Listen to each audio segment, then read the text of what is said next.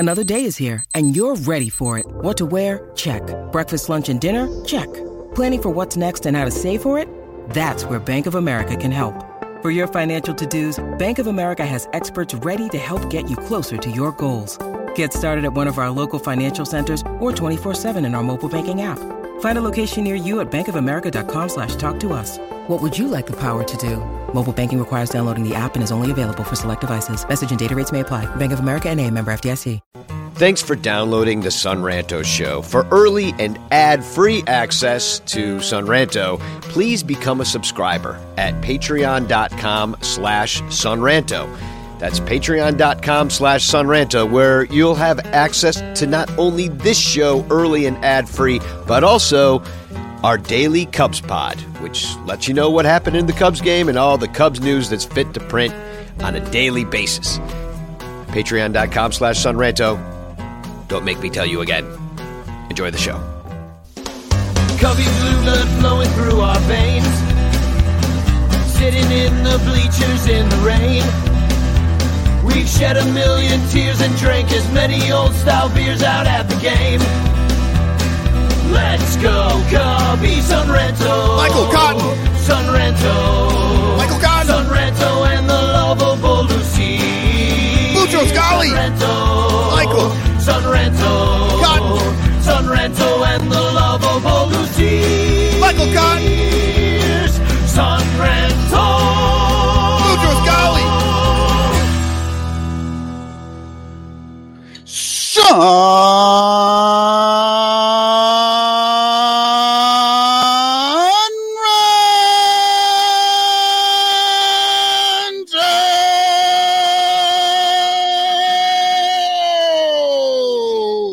Oh, hey, welcome to the Sun Ranto Show. This is the moment that the Sun Ranto Show was built for. We take things from a ranting standpoint. We don't give up ever. We will never give up. And we just think that the Cubs should win all the time. And if they don't, we will be mad about it and we will rant about it. And the Cubs aren't winning, so we're here to rant about it. This show is brought to you by our 115 Patreon supporters and Blake Beard's tickets at the Blake Beard on Twitter if you want the best sheets down the third base line. Also by Rogue Wave Creative for all your branding, graphic, and web designs needs. And the Cubs PS Plus podcast, a North Side numbers game. Thank you for supporting the Sun Ranto Show with your patronage. We have, let me introduce my co-host. I'm Danny Rocket. Infield Fly Girls here. How are you? I am disappointed, but we'll talk about that a lot, I'm sure. But you showed us an awesome Kyle Schwarber shirt that you have on today. Yes. So, yes, in honor of the upcoming Home Run Derby, this is the Kyle Schwarber silhouette from the 2019 Home Run Derby that he absolutely won. Yes, he did. Bryce Harper is a charlatan. You cheater. Yeah, Bryce Harper and his dad both cheated. Yeah. And hold on. IFG, you said you were disappointed. I figured you would be like on cloud 9 for the next, say, 6, 7, 8 days until you get to go to. Okay. So, yes. So I'm in Seattle, if y'all don't know. And so Home Run, the All-Star Week is coming up. I'm going to go to the HBCU game. So I'm really excited about that. Get to see the historically black college and university game. Yes, exactly. So that's going to be a lot of fun. That's the inaugural event there. And then I'll definitely be going to the Home Run Derby. And I just found out today I'm also going to the All-Star game. So Sun Ranto Show live. Reporting something or other. I don't know. I'll have all the gossip when I get back. Yeah, no other show has this. Not even Marquee is going. They've got no budget for it. But Sun Ranto Show, we're going. To be fair, they weren't even going to let the Cubs go. like any of the Cubs. Yeah, well, we'll talk about the All-Stars that did get in. There are going to be 3 All-Stars. We'll talk about them. And also tonight, Sandro Marchetti is going to come on the show, and we are going to pick the Ranter Poet Laureate that's joining the Dead Poets Society here. We are going to have so much poetry today, people. Oh, get ready. Well, Aisle 228 will be won by the new member of the Ranter Poetry Group later on. And what else are we going to do today? Oh, we're going to talk about those All-Stars and go through some of the – I don't know. We'll talk about the gear that they released. It's always fun when MLB thinks they have a good idea about some stylish things that they'll put out. I am going to have to do some pre-game shopping, so I might need some help picking out which merch to buy. Yeah, we'll talk all about it. But first I thought, because of the week we've had, we should take a spin of the bitch clock to start this show. Just like get the ball rolling. Well, actually, I didn't introduce everybody. How about Cubes fan Michael Cotton is here. We already heard from him screaming in your ears and talking about stuff already. But why don't you be the first one to do the bitch clock today? Because I've been listening to you on Cubs Pod, which is a Patreon only perk that you can listen to our daily show if you are a Patreon member. But Michael Cotton, by the way, the last 2, these were supposed to, Danny, you remember when you had this idea, like, let's do this, they'll be short. They'll be 10, 12 minutes, right? That was our plan. Yeah. You did one half hour long. Yeah, you did one yesterday. There was a half hour. I listened to it this morning, and I was like, I got to keep it shorter than that. I think I went 29 minutes. I mean, just yelling about bunting, it was bad. So I'm going to put you in the bitch clock seat here, and I'm going to share the screen here of what we got. And you got to read these off. Yeah, so this is what we asked in the Ranter Discord, also on the Sun Ranto Ranters page on Facebook, for some bitch clock grievances. And this is what we got so far. This is an incomplete list, and we had a lot of doubles, of course. But people talked about the team being inconsistent, team chemistry being off, Seiya Suzuki being a bust. Why the fuck should I watch this team is a topic. Bunting. Beer prices / team quality, as in, like, you're not allowed to charge this with such a crappy team on the field, is the idea there. Players playing out of position, weekend night games at Wrigley. David Ross, just general topic, pretending they are contenders. Jamison Tyone presence in the rotation. Losing the DH today / the double switch that happened due to Madrigal's injury, which we're going to bitch about regardless of it coming up on the bitch clock wheel. Also, Morel not having a position, selling at the spin that they will spin us when we sell at the trade deadline. So just the being mad at that, I guess. And then maybe this is a related topic to that last one, but Jed. That's the other Just topic. Jed. Just Jed. Listen to a story about a man named Jed. Oh, I think I have to do that. We got just Jared this week, right? And then now we got just Jed. So let's give the bitch clock wheel a spin, shall we? I'm going to spin it, and Michael, you get a do-over if you don't like your topic, but I feel like most of these I'll go for it. Yeah, I'm bad at these. Could it be? Oh, actually, this is a good one for you. Morel not having a position. Yes. Okay, I can do this. So, all right. So I'm going to start the bitch clock. 30 seconds to Wait, hold on. Bitch clock. You have 30 seconds to bitch. Wake the fuck up, David Ross and fucking Jed Hoyer. What are you doing? You have no idea what you have on the field. Christopher Morel is the all-star. No matter what these other fucking people do this week and where they go and what uniform they get, your all-star is Christopher Morel, and you're fucking wasting him by moving him all over the field and not giving him opportunity to play. That goes back to you guys. Stop your bitching. How to evaluate the talent on this fucking team. Thank you. I knew you were gonna.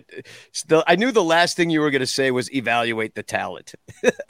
I had to get to that. I couldn't finish it. But you were bitching pretty good about that on the show on the Cubs pod the other day about the Cubs' lack of ability. And IFG, you were thinking that maybe it would be possible that Christopher Morel might get a shot at the home run derby. Is that off? Only if somebody quits, right? Well, there should, I think, still be 2 spots open for the home run derby. They've got 6 confirmed people so far, and I believe they usually do 8 guys. So fingers crossed, like maybe he'll get in. As far as the All-Star game itself, like, first of all, he should have just been named an All-Star. But people tend, every year, a few people decide not to go. So there's a chance he might be able to sneak in. Again, fingers crossed. I really do think he deserves to be on the field somewhere.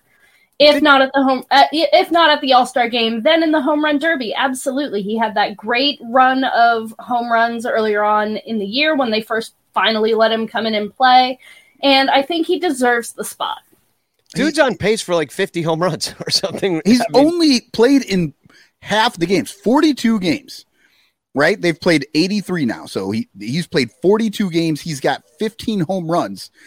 I don't know exactly where that puts him in the leaderboards, but he's got to be up near like the top 10, maybe top 15 or something like that. And he's played half the games.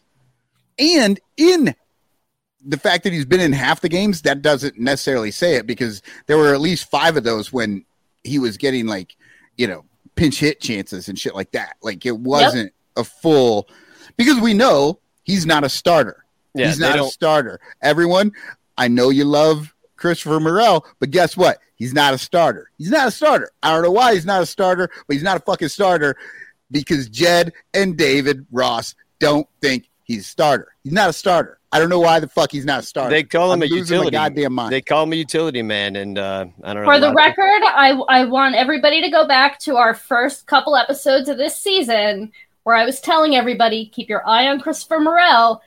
Everybody's going to underrate him, but he is the one to keep your eye on. If there's anybody on this team that's going to show themselves up, it's going to be Christopher Morel. And I love this. Terry E. says, Ross is sending Master Boney to the home run derby. He's due. All right. IFG, you want to sit in the bitch clock? Yeah, let's go for it. Okay, cool. Well, let's give this sucker a spin. Let's see what we get this time. Okay, we've got the lack. Oh, brilliant! The lack of team chemistry is what we're gonna be doing here. So let me get up the bitch clock. You have 30 seconds to bitch. Anyone remember our 2016 team, how much they all just had a blast? You could have put a camera in the dugout and had picture-in-picture the entire time. Those guys were having fun. They loved each other. They were there. They were a team. Where is that here? We have 100 team leaders and not a damn bit of team chemistry. What are we doing here? Why? I'm train wrecking, but damn it, I just want fun again. Stop your bitching. I want fun again. I totally agree. This team is not fun. We were talking about this on Friday when I was doing the Chuggo show and with Cody and Jared Willis, and we were just like, can you think of a moment where you were just like enjoying the personalities of the team when you were enjoying each other? And I think I remember it, just thinking about the guys that we still have on the team. I remember Ian Happ with his little microphone doing post home run interviews that we were never allowed to know what they were talking about, or like the waffle maker thing. Or, like if you look around the league right now, you've got like the Mariners have their big trident thing that everybody holds up if they hit a home run. And the Angels have that big Japanese battle helmet. And like these guys are having fun. They're enjoying what they're doing. They are acting like a team. And there's just none of that vibe here. Like I'm not seeing, the hugs in the dugout or the honest affection that a team member has for each other. The last on time this team right now. The last time I saw that at all, it was last year with Christopher Morel and Wilson Contreras. Absolutely. 100%. That was the last time, when the amazing shot of Morel turning and looking at Contreras and then taking the breath and then hitting the home run. Like he still does that too. Yeah, he still does it, but nobody has that anymore on this team. And I agree with IFG completely. They don't seem to just be having fun. Yeah. I wish I could remember where I read it, but at some point, either I read it somewhere or somebody told me that the Astros had worked out that team chemistry is worth up to 5 wins over the course of the season. I believe that, especially with a team like this, which is like suffering with like David Ross's kind of, by the book decisions that seem like Ross GPT is running the game or some other entity outside of the dugout.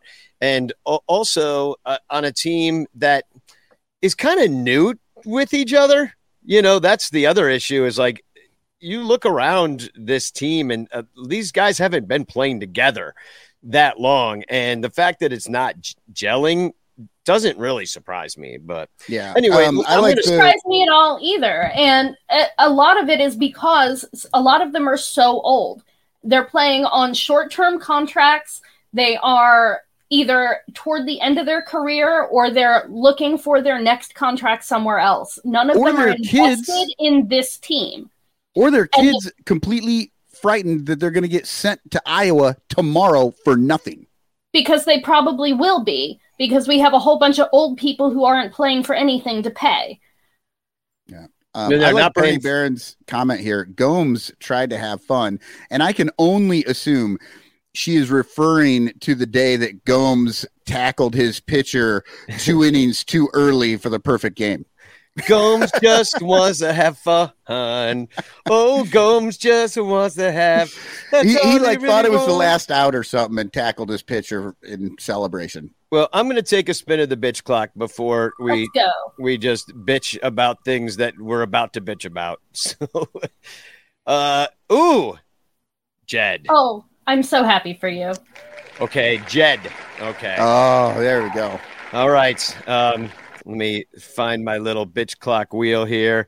I am in position. Is it starting again? Okay, here we go.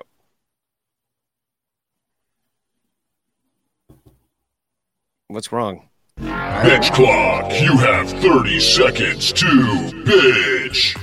Jed Hoyer has never had an original thought in his entire life.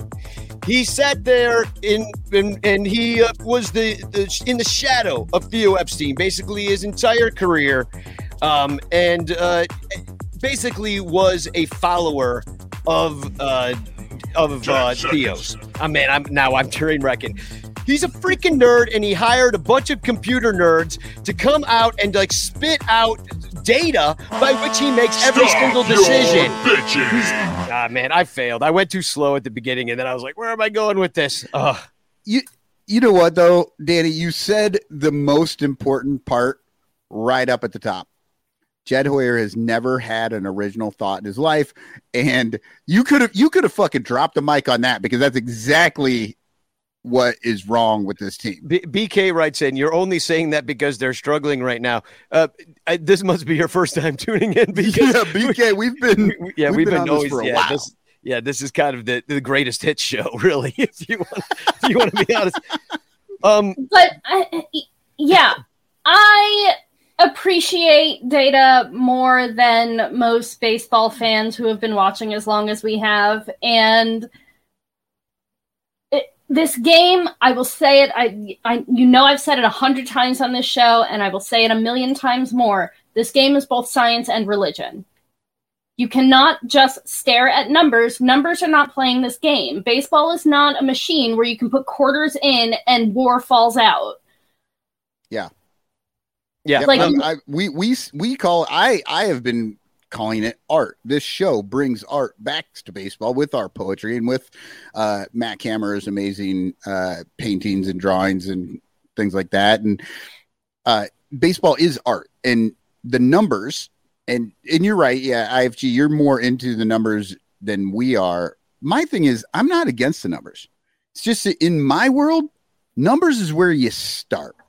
Exactly. That's where you start. You look at the numbers, and that just gives you a baseline. And from that, you need to move forward and learn how to work with the people and use that to your best advantage.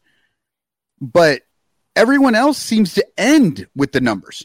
None of the other shit matters. They fucking end with those numbers. That's why David Ross brings Mancini in for Jared Young to pinch hit at the end of a fucking blowout game. Like, Mancini doesn't need that at bat.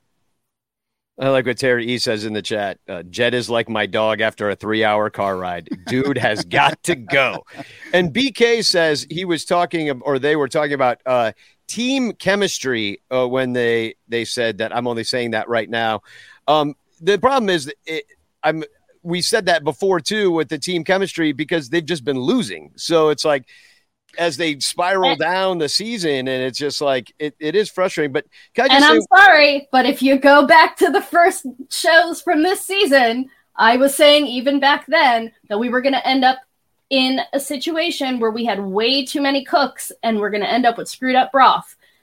Yeah, they just didn't click together, and I don't know what's going on. It's just then you even look at the personnel, and this is something I should have said in my Jed rant because it kind of goes to it's a good segue to our next segment where we talk about today's game.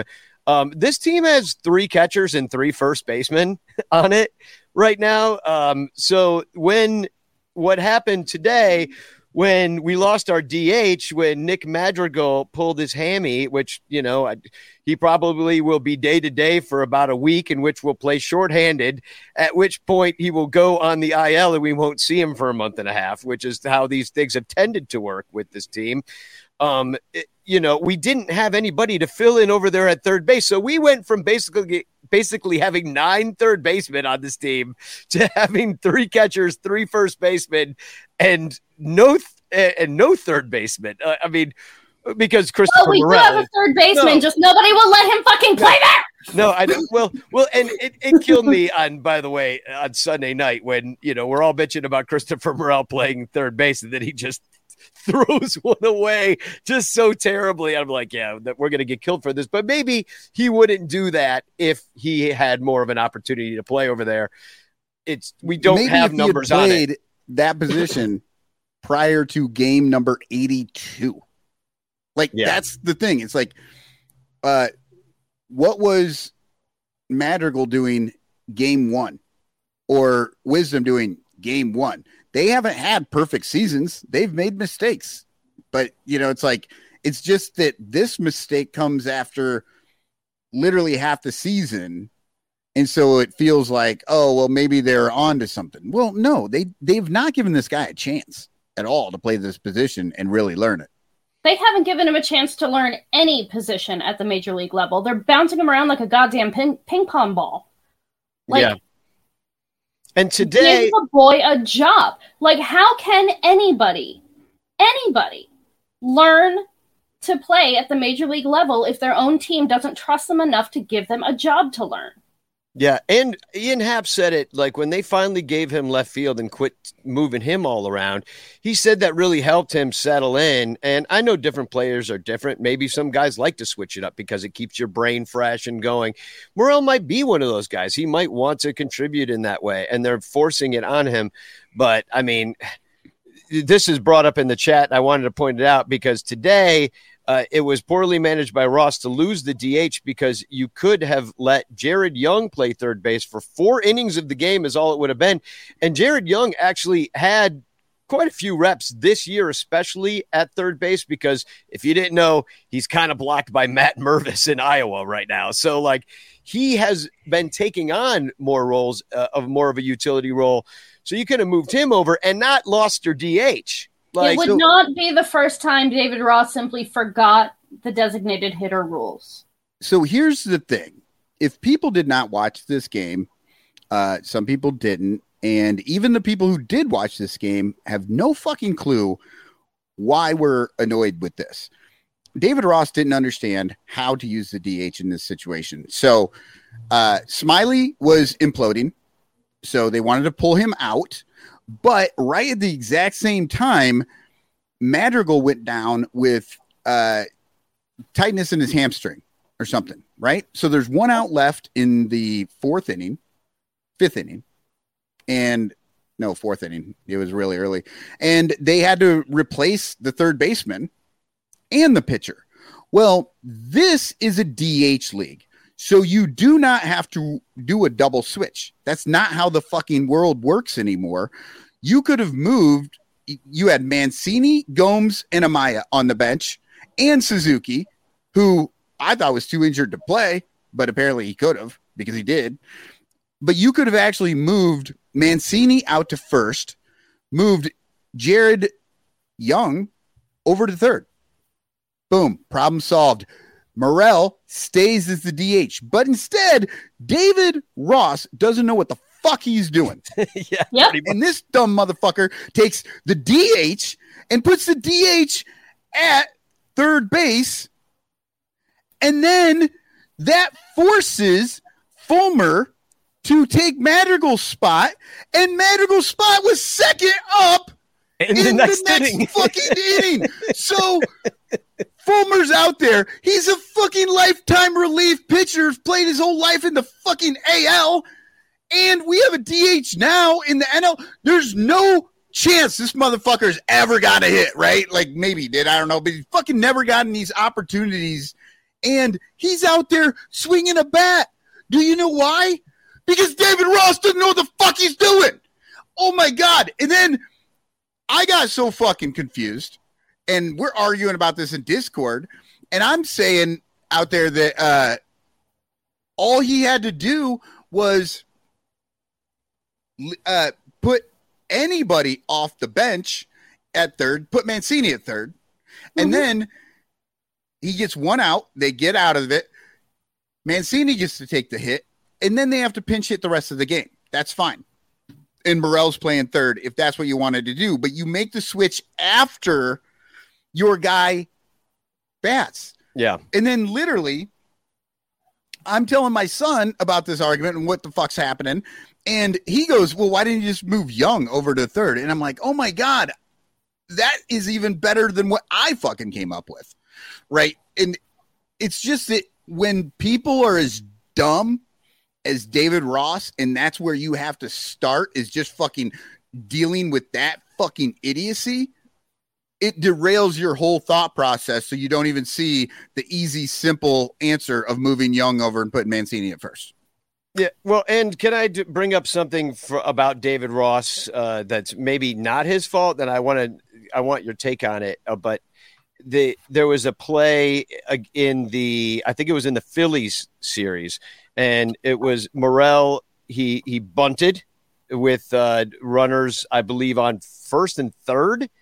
Was it first at third? Anyway, he kind of sacrificed the runner from first to second with no outs. And he was the third hitter. He was the number 3 hitter, and he bunted. And then Nick Madrigal also bunted in the same game, and he forgot how many outs there were. And he bunted with 2 outs, and he bunted right to the first baseman, and he was out before Boog even had an opportunity to say that he had bunted, because he bunted. So it was such a terrible bunt. And I guess my question, and IFG, take this first, is that is this Ross's fault, or is this the individual player's fault? Because as soon as this happened twice in the game that people are making these decisions, I'm like, I think that nobody's running this thing. Like, so number 1, never bunt. Ever. What are we doing here? Never bunt. There is never a reason to bunt in Major League Baseball. Just don't do it. Secondly, if you have 2 guys bunting, That's somebody not communicating after the first time it happened. Hey, don't fucking do that.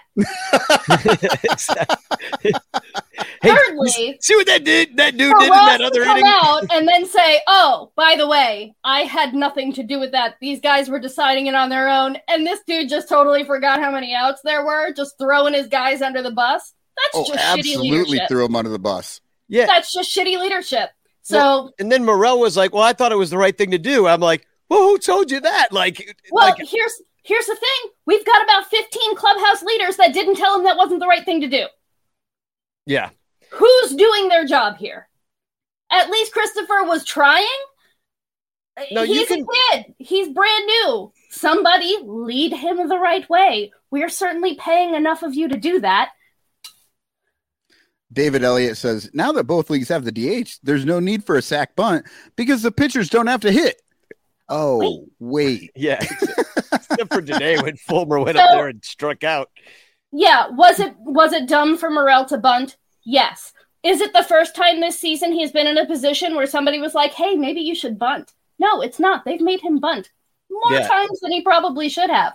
So he may have gone up there legitimately thinking, hey, they might want me to bunt here. Well, and I wonder about the pitch clock that they can't really give the signs because remember they would look down to the third base coach and he'd be sitting there like doing the Macarena, and then they'd be like, then he'd dig in. And then, the signs take more than 15 seconds. Exactly. They're just fucking all three strikes. Well, you do it with a pitch biggest thing for me is Ross coming out and throwing the guys under the bus for it.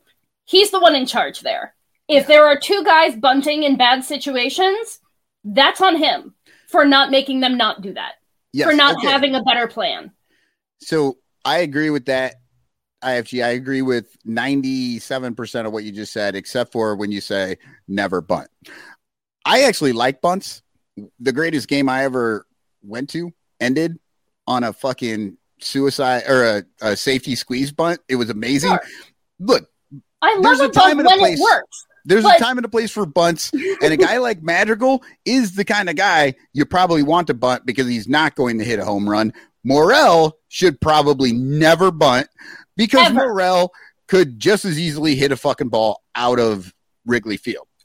Or those like cases where like then they can't shift you anymore. But like when they used to give like basically all of left field to Anthony Rizzo, and he'd drop a bunt, he'd be like, "Screw you, I'm bunting." Kyle Schwarber shift fucking a ball down the third base line to where it dies at the third baseman's fingertips. Yeah, that's great, beautiful, love it. Or if somebody's got a no hitter going, right here, bunt every time. Yeah, bunt at a no hitter. No, but that it's a minor quibble. Look. If Ross didn't tell them to fucking bunt, well, he didn't tell them not to. It's still his fault. As IFG was saying, there's not enough leadership in there coming from David Ross that the players have no idea what he wants them to do when they're at the plate. And that's a problem. Well, they should always know what the fuck they're supposed to do. And not because they're professional baseball players, that's one. But B, look, I coach Little League. I yell out there. I see a motherfucker pull up to bunt. I'm like, don't bunt!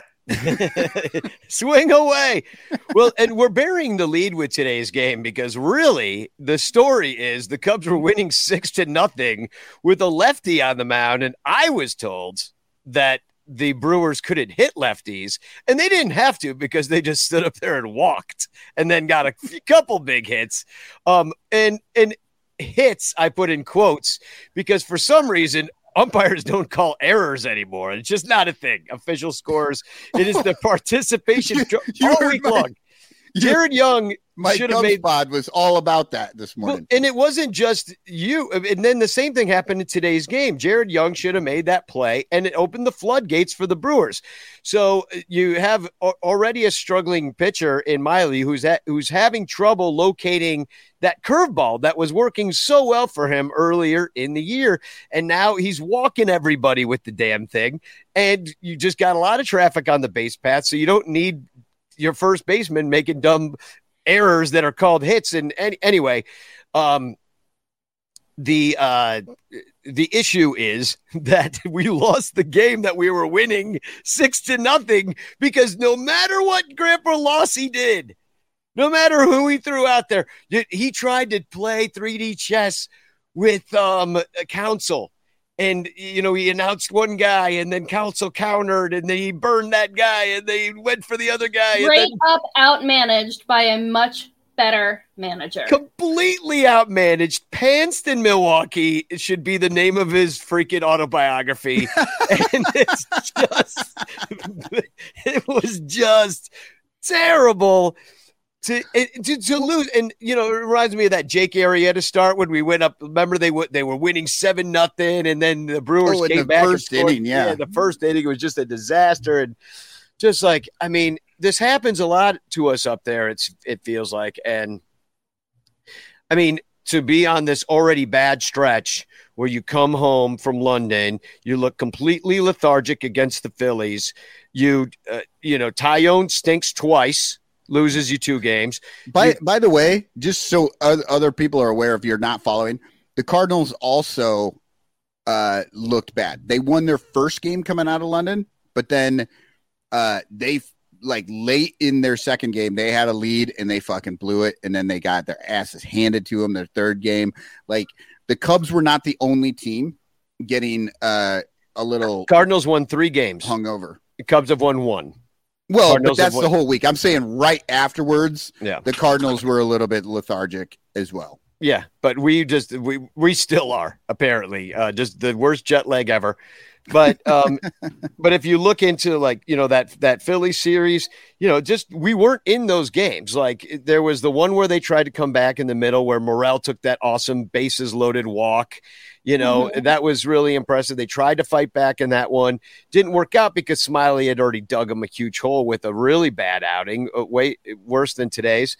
And then you had the bunt game, which we already talked about, when they're just making dumb decisions and they lose actually on the margins 3-1. Was that the closest game in the Philly series? Then the Guardians come to town. I'll talk about the losses first.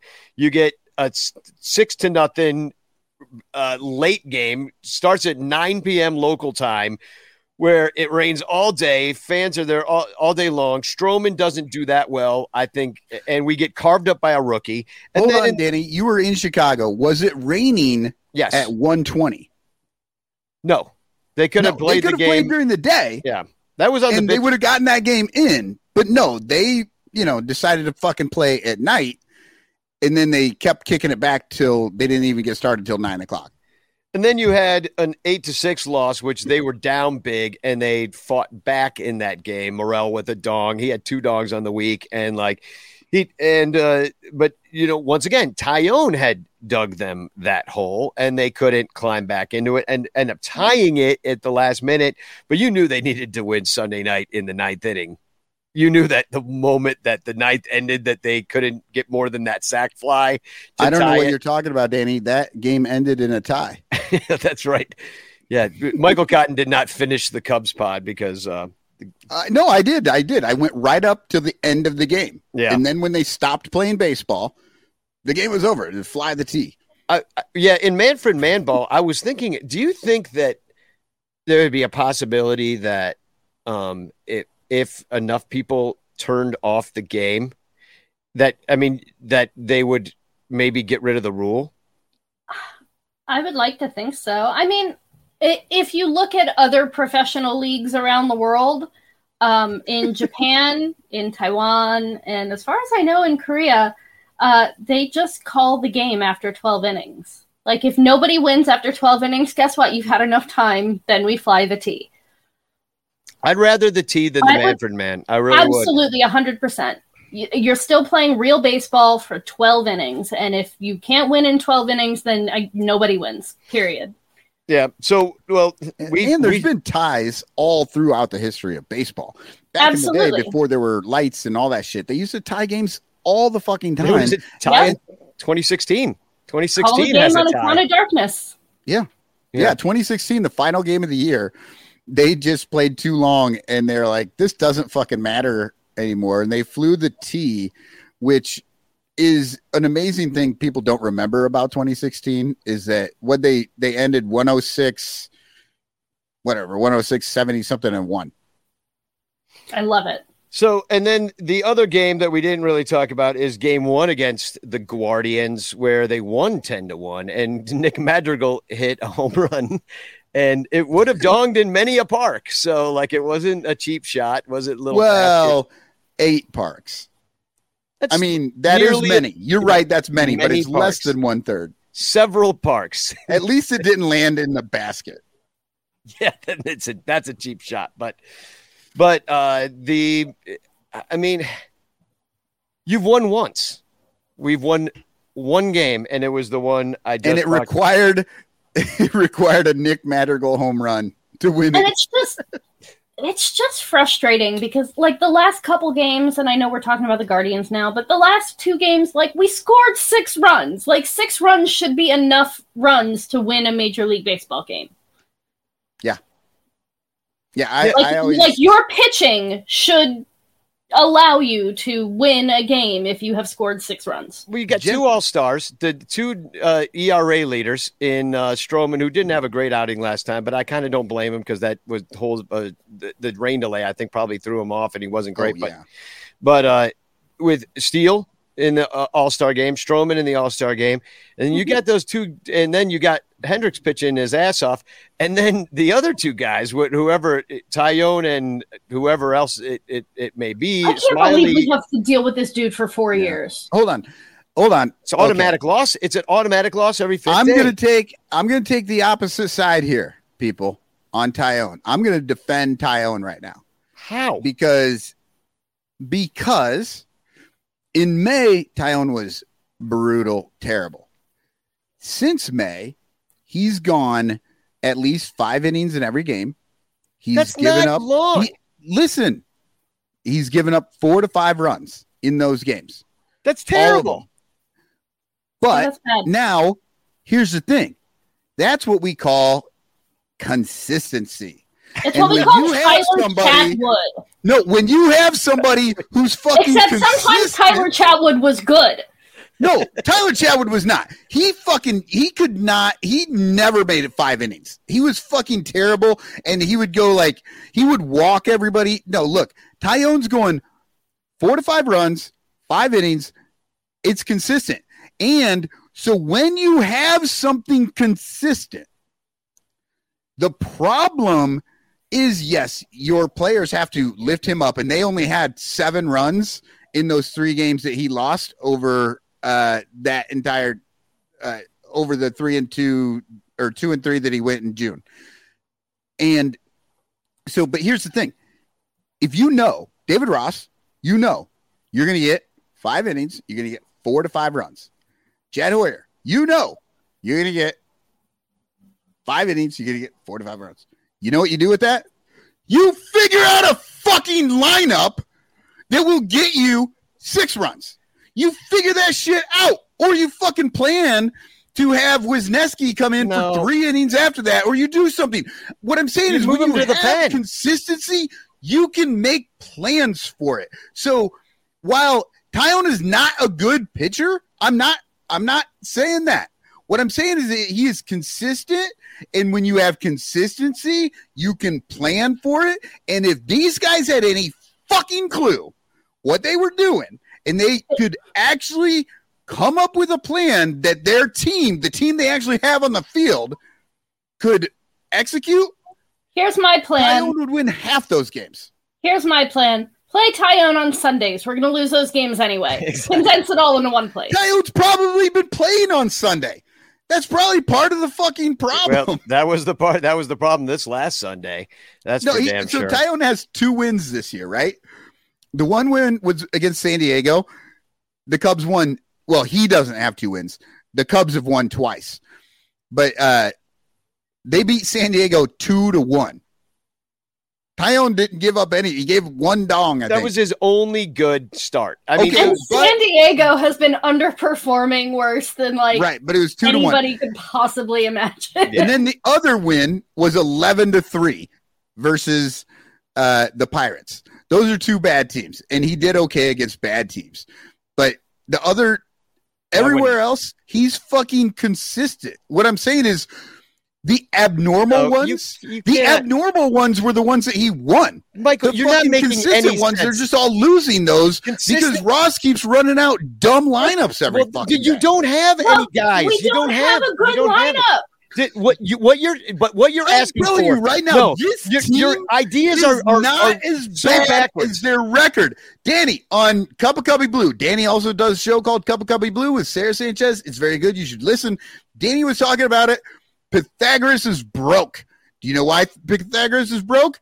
Because all the shit happening actually on the field says the Cubs can win. What keeps them from winning? The fucking management. The management of the game, the front office who doesn't have the right players up there. These fucking guys are killing this team. Now, if they were doing the best that they could fucking possibly do, the Cubs are still only a 500 team. But I don't think that's true. I think you could, under. if the best you could possibly do, you get like 5 games over 500. No. Like I'm saying the best the management can do. Oh, the effect of the management, the best that they could do with this team from what they can handle would maybe get to them 500. But what they're doing right now is they are killing this team. Stuff today with the fucking DH. That was stupid. The fucking getting out maneuvered by counsel. Yeah, they're losing on the margins. I get it. That is losing on the margins. And that's where the fucking managers come in. But this team is designed to play on the margins. Yeah. We were sold the entire time that they were going to squeak in wins around the margins. Jameson we're not winning any of that stuff. David Ross are terrible. They are so fucking bad at their job. We agree that those margins go against them every fucking time. And I'm telling you, if they were good at what they did, they would be. They weren't. They weren't. And they threw all of their eggs into a Jameson Tyone shaped basket. Yeah, and he's got to be better. And if he's for 4 years, and he's got to be better. And if I like what Jose Orlando Mercado says out of Puerto Rico, we got an international show today. Yeah. Well, even though it's a territory of the United States, Tyone has improved from brutal to shitty. And we also have Dominic Galoros in Alaska tuning in. So we're on the far reaches of the United States right now. By the way, getting into the fucking evaluation of talent, Jed lured Tyone to the Cubs by telling him Pitch Lab was going to fix him. They had some ideas about his arm slot and where he lands with his leg, right? That's what they said, yes. That start was so bad because guess what? Wherever they had him landing with his leg, hurt his fucking knee. He got hurt, remember? His groin. He got all fucked up because of what they're doing. They are bad at their job, and they made him even worse than he already was. Look, I'm not saying Tyone's a great pitcher, but I'm saying if you had somebody who is good at their job in the management roles, you could negate how bad Tyone has been. I don't know. I think that Tyone was just a bad signing, and what the Cubs need to do. I agree. He's a bad signing. But let me finish. Let me finish. Bad signing. You have to. You've already said this. Yes, we know your point of it. But I'm saying is what they need to do with this right now is admit that it's a bad signing and fix the bad signing. You can't just be like because they're not good at their job. Yeah. Well, I'm just saying they can't fucking do anything with it. They were bad when they signed him. Well, so what? They don't know how to evaluate talent, and now that they've got him here, they're bad at trying to figure out how to make the shit box that they have into a turd box. So let's say every one of his starts, we let him see the lineup a time and a half, and then we bring in Wesneski, who may or may not be good that day. And what? Or Assad.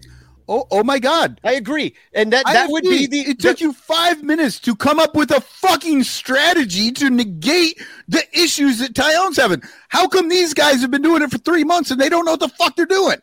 Well, because they're getting paid to do what they're told instead of thinking with their brain box.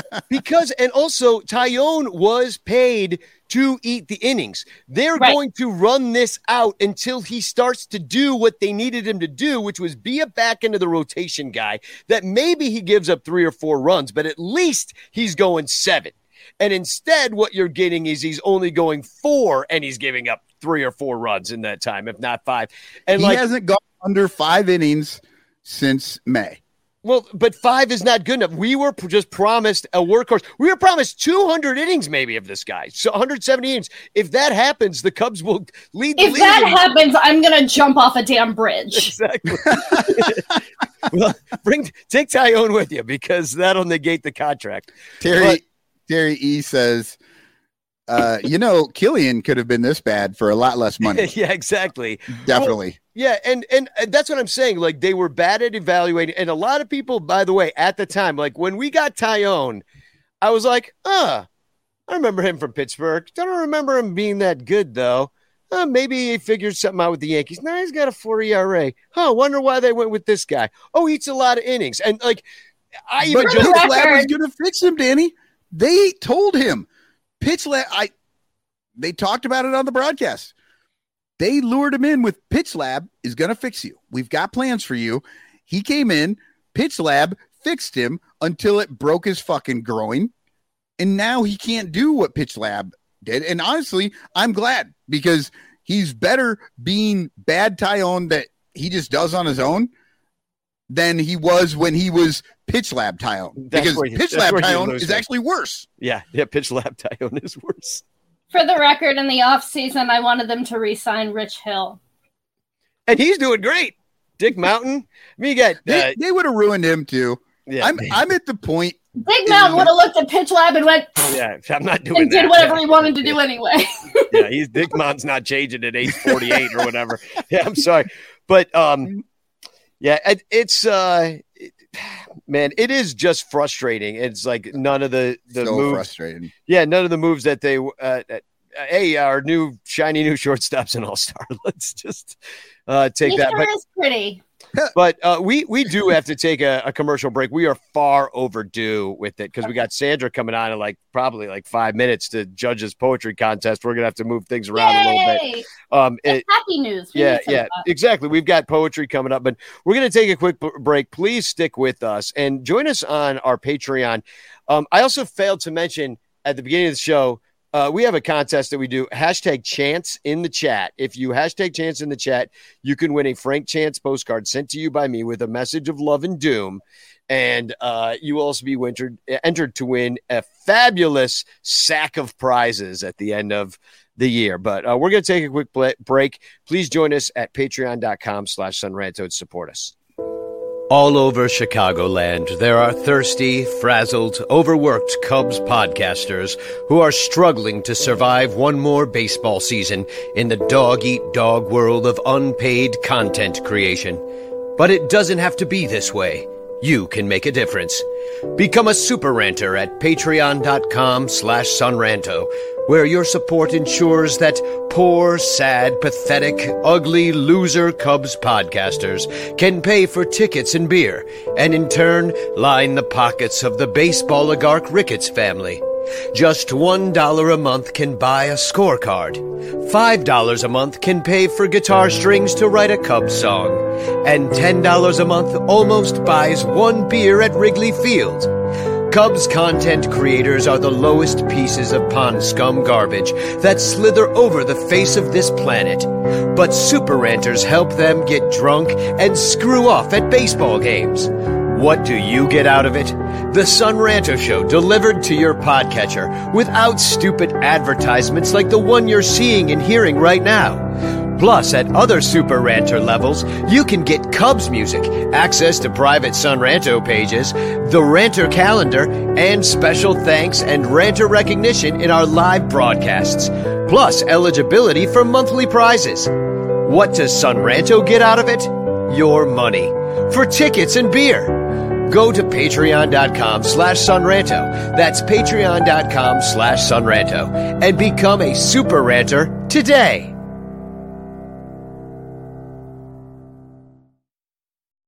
Okay, welcome back to the Son Ranto Show. We're just about to do our little poetry contest. We had so many amazing entries, but we're going to get to that in just a second as soon as Sandra comes through and joins us to judge you on your poetry. But first, I want to talk a little bit about something that Carter Hawkins said, and it has to do with some of the kind of the moves that they're thinking about making right now. And I thought of you, Michael, when I saw this quote, actually, and because it's just the double speak and the news speak that you just love so much. And first of all, I'll say how I found this is at Crusette Stan on Twitter. He had screenshotted what Carter had said and had tweeted out, "Quick, someone go punch Carter Hawkins in the face." And I'm like, oh, what did he say? That's what got my attention, you see. And this is what Carter Hawkins did say. The nerd in me here, I guess there's a lot of nerd in me. But when you think of decisions, you think of reversible decisions and irreversible decisions, Hawkins said. Making a trade is an irreversible decision. And with any high leverage, irreversible decision, you want to wait as long as you possibly can. So yeah, the more data we can get, the more information we could get, the better. But at the same time, sometimes those things hit you in the face and you can't wait any longer and you need to make a decision before all of the information is out there. So basically, he said nothing, I think, just kind of said, sometimes. I don't think he's as much of a nerd as he thinks he is. Yeah, because. Oh, no, he's a full-on nerd. No, and Danny, he's definitely a dork. I think he said fucking tons of stuff. You're like, he didn't say anything? No, he said all the stuff. What he said was, we don't like making decisions. We don't like making decisions. That fucking explains everything. And then he's like, we just fucking look at the data and we keep going. We all know that. We're going to kick the can down the road as far as we possibly can. And the only time they make a move is when they get smacked in the fucking face with something like an injury, and then they're forced to bring somebody up or whatever, or lose the DH. See, like when you're playing poker, What you really want to do is you want to wait until everybody else folds, and then you can win. Yeah, that's exactly what you got to do. And you never play until you have a straight flush. Like, these motherfuckers sit and they're scared and they're worried and they don't want to do anything and they don't want to fucking make any decisions. And that's why this team's bad. They are they're so scared that they won't risk anything. And you have to risk in this game. And guess what? By the way, it's a fucking game. And this irreversible decision he's talking about, I've never heard of such a thing in baseball, because what happens in baseball is if you make an irreversible decision, you just lose some games and you fucking start over at the end of that dude's contract or whatever. You want to talk about an irreversible decision? Somebody fucking shoots themselves in the head. That's irreversible. That's not what we're talking about, Carter Hawkins. We're talking about baseball. We're talking about a fucking game. And if you aren't fucking, you can't man up and fucking make a decision. I am dying to know what I don't have the context for this, so I haven't read it. I've been at work all day doing a real job, Carter Hawkins.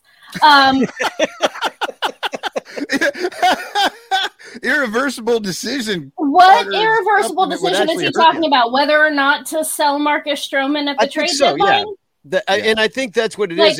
And Stroman has very clearly said, I would like to be extended. I would like to continue playing baseball in Chicago. But that would be an irreversible decision.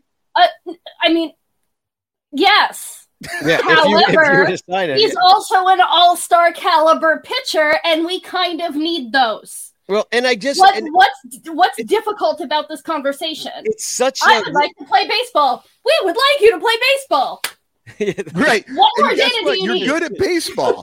Well, how about we do this together? And also, it just kind of goes to show you how risk averse this front office is, really, in all ways. because they're just, raise the floor is one of their mottos, for example. And, shouldn't we be raising ceilings? I mean, I would like to raise some ceilings. Like you've got to. Absolutely. You're absolutely right. You want some really exciting players. And when they get those guys who just have these massive tools, Christopher Morel is in. I don't think some massive tools right now. Yeah. The Cubs front office is full of a bunch of massive tools, but Christopher Morel possesses such amazing skills. Like he hits the ball harder than anybody. He runs just as fast as any of the best of them. I'm sorry, Danny, but he's not a starter. By the way, he's not a starter. I don't know what you're talking about. And so if you they don't respect him, they treat him like a Swiss Army guy, a Swiss Army knife, and just the risk averseness that this front office has makes you think that they're going for 500 and the variance thereof of it, which we've already identified on this show. Like I predicted this team to go 500, and I'm disappointed in them for not even doing that. We knew this back in fucking January. Yeah. Like we knew what they were doing. And it's the plan for the foreseeable future. Yeah. And a week ago, fucking Ricketts. Obviously, Ricketts isn't watching baseball right now. He doesn't have any idea what's going on in this team. And they're lying to him because he told everybody we are in buying mode. So I don't know what. They're not even in extend the good players you already have mode. Yeah, you could buy the guys you already have and solidify the team for the foreseeable future, which they've kind of done. And this is the other thing I wanted to point out about what Carter's talking about the irreversible decisions is that, I know everybody's in love with the prospects. You got PCA coming up in center, Alcantara, some of the you've got Owen Casey. Like some of these guys are moving through the minors, and they are quite talented. Like there is reason to be hopeful that some of these dudes could be good. Like but we see what can happen with the difference between AAA and the major leagues. But the problem is for the next 3 years, ostensibly, Ian Happ and Seiya Suzuki will be taking up the corner outfield spots as the kind of promised starters. Center field, I mean, I guess that's one of Morel's possible positions that he could play. And so you could, if PCA ends up there, then you want him to be there every day. And then, so I guess what I'm saying is like, we are so risk averse at this point that so we've got these kind of middling dudes that we're locked in with, but we're not going to be. It's literally killing me that it's actually hard for them to decide to keep Cody Bellinger on, let him ride it out in center field until PCA comes on and then move Belly to first base. Why is this difficult? Yeah. They're actually, and this gets back to the evaluation of their own talent. They aren't just afraid of going after guys that they don't know. They're afraid of using the guys they actually do know. They have guys in their farm system. Jared Young, what the hell was he doing?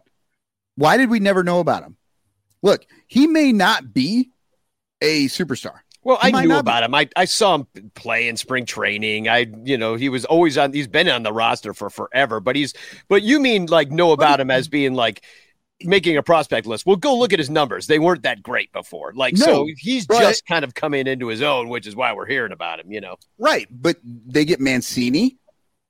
Who's better, Mancini or Young? I don't know because Jared Young let a ball go right past Jared Young. I don't know. Right now, true. Jared Young is better than Mancini. He's better at first base. I'm not talking about hitting. I'm just talking about first base. Mancini sucks at first base. Well, that's true. Hosmer sucks at first base. And they picked up both those dudes when they had a guy in Iowa who can play first base. Yeah, but better than those guys. No, but I don't think that's true. I don't think Jared Young is. What do you think is true? That Jared Young is a good first baseman.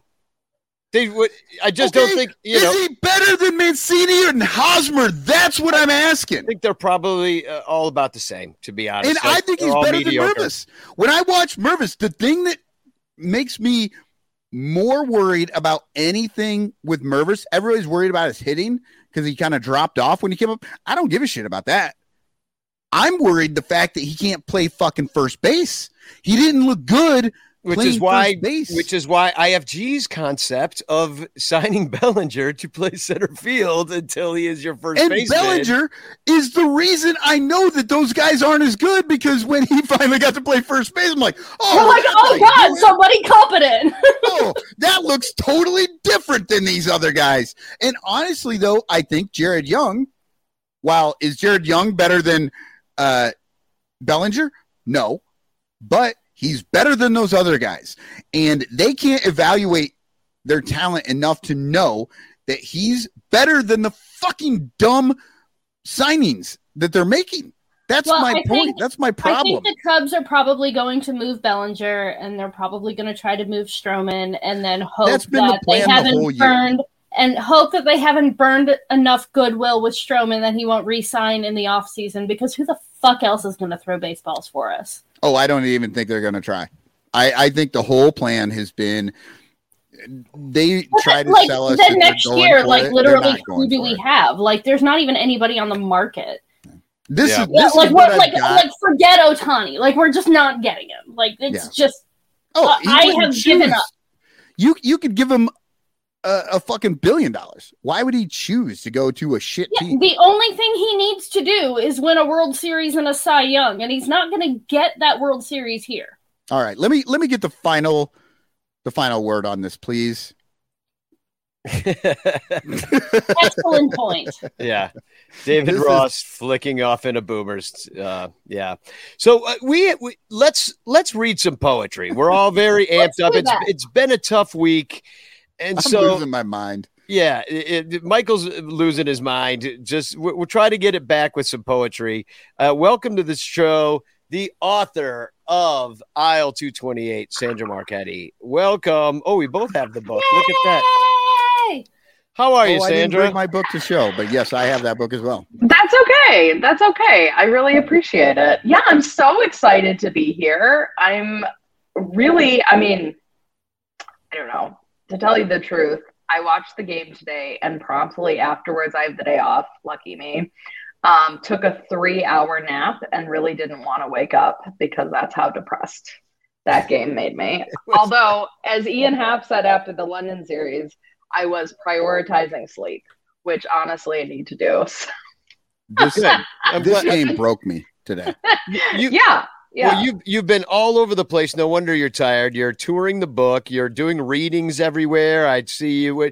Where are you? Just so we don't forget, where are you reading next? Oh my gosh! Well, I have a Zoom reading coming up, and I can put that link in the chat in a minute here. Cool. And then I'm going to be reading at City Lit Books in Chicago in August as well. I'm taking a little mini break for the next week, but I'll be back at it online with my friend and poet Karen Poppy, who wrote a book about swimming. And so we'll have Olympic sports and professional sports coming together for that reading. And it's public, it's free to join. And I'll give folks the link. And then, doing a couple more events in Chicago, taking us into the fall. So sweet. It's been great. Awesome. Are you ready to judge some poetry with us? We're here to pick. You were so nice to inscribe this book, and this book will be won by the newest member of the Ranter Dead Poets Society, as what now I'm calling it. But you win the Ranter Poet Laureate, and it's signed by Sandra. So very cool stuff. And I figured maybe we could take some turns reading some of these. So who wants to be up first? Wants to read one of these? I can.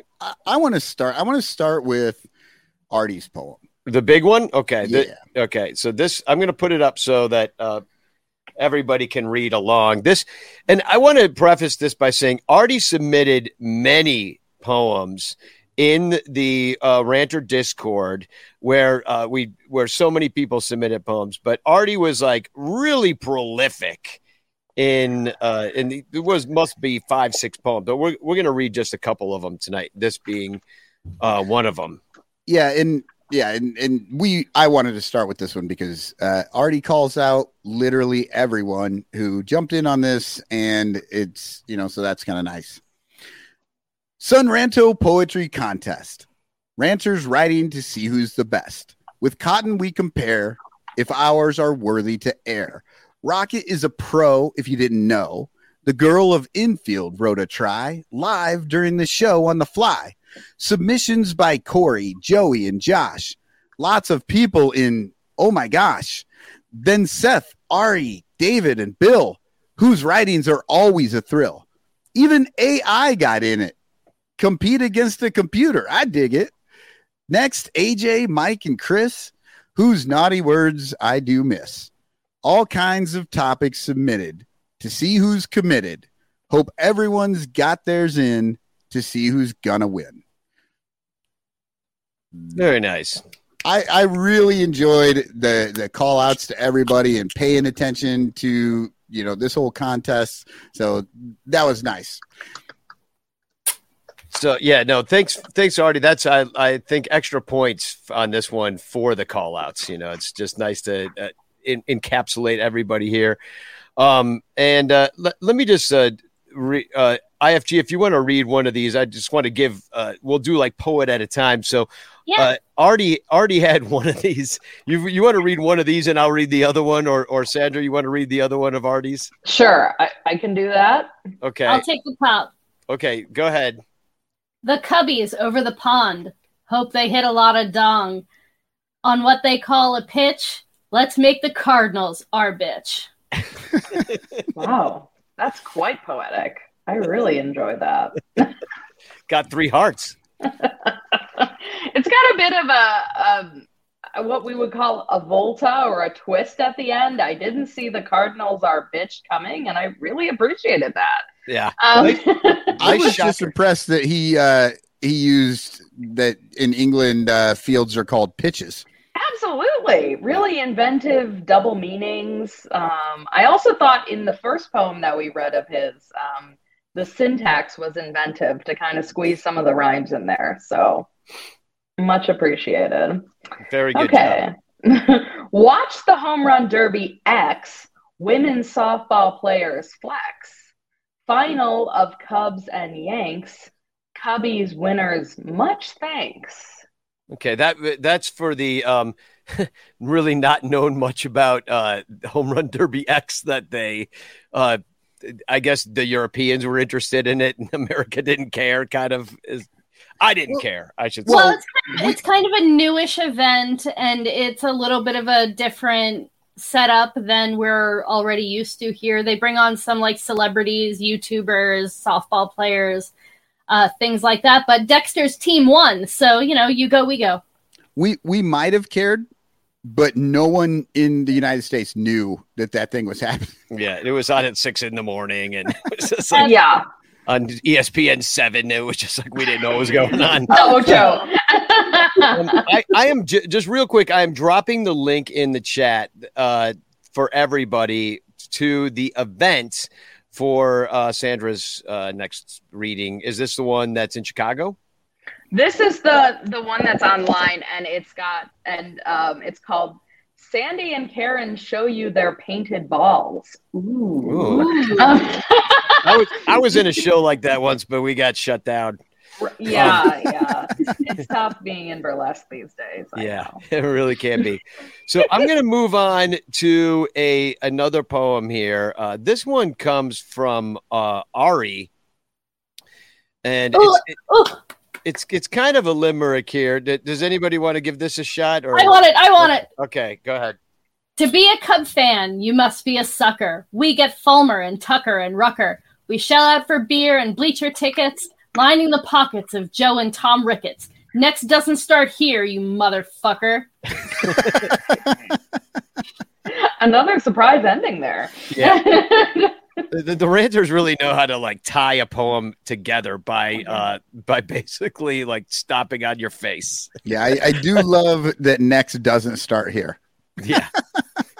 I mean, next could start here, except for this. They just won't allow it to happen. None of the young guys get to play. So, Michael, do you want to read this? Well, how about I'll read one here. This is another limerick, as long as we're on limericks. This one comes from Seth. There once was a boomer named Bill. Grandpa Lossie he wanted to kill. That lame balding oaf just settled for meatloaf. Now Bill's DVR's in the landfill. Now that's very self-referential to like inside jokes that we make on the Ranters Discord page and on the Sun Ranto Ranters page on Facebook. In that Bill it doesn't stay up too late to watch the games. I'm just explaining this to everybody that doesn't know. Bill doesn't stay up late because he's Boomer Bill. He's a little old. He can't stay up past 9 o'clock. So he asks Siri every morning if the Cubs won or not, and that will let him know whether he should watch the game or not.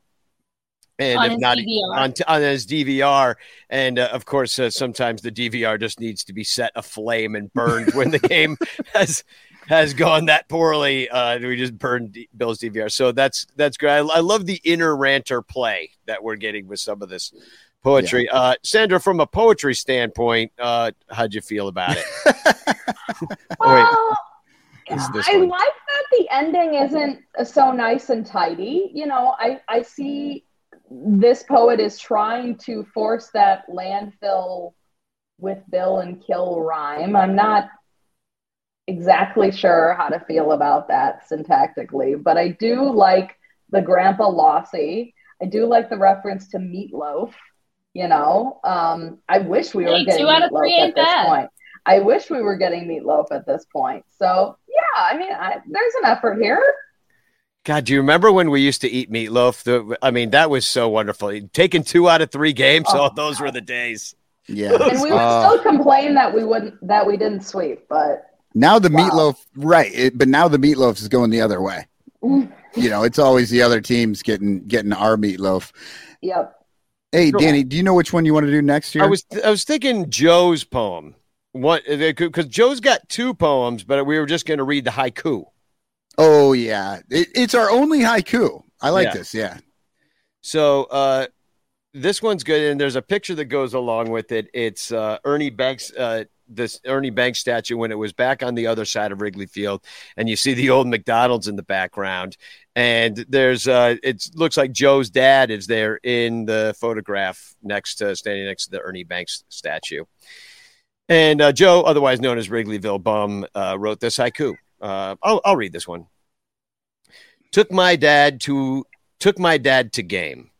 Got a picture with Ernie. Both are my heroes. Nice. I love that. I dig that. Very sweet. That was very nice. So I would have said, "Come to us." Here's to Dad. Father's Day. Yeah. I would have lost the "my" out of the first sentence there and just said, "Took Dad to a game." Right. Yeah. So that if I was, which I'm just criticizing a little bit, I think the whole point of this contest should be about to get to be better poets. Yeah. I love how Danny is being an editor here. Yeah. Everything's already been submitted. I think he's right there. I agree.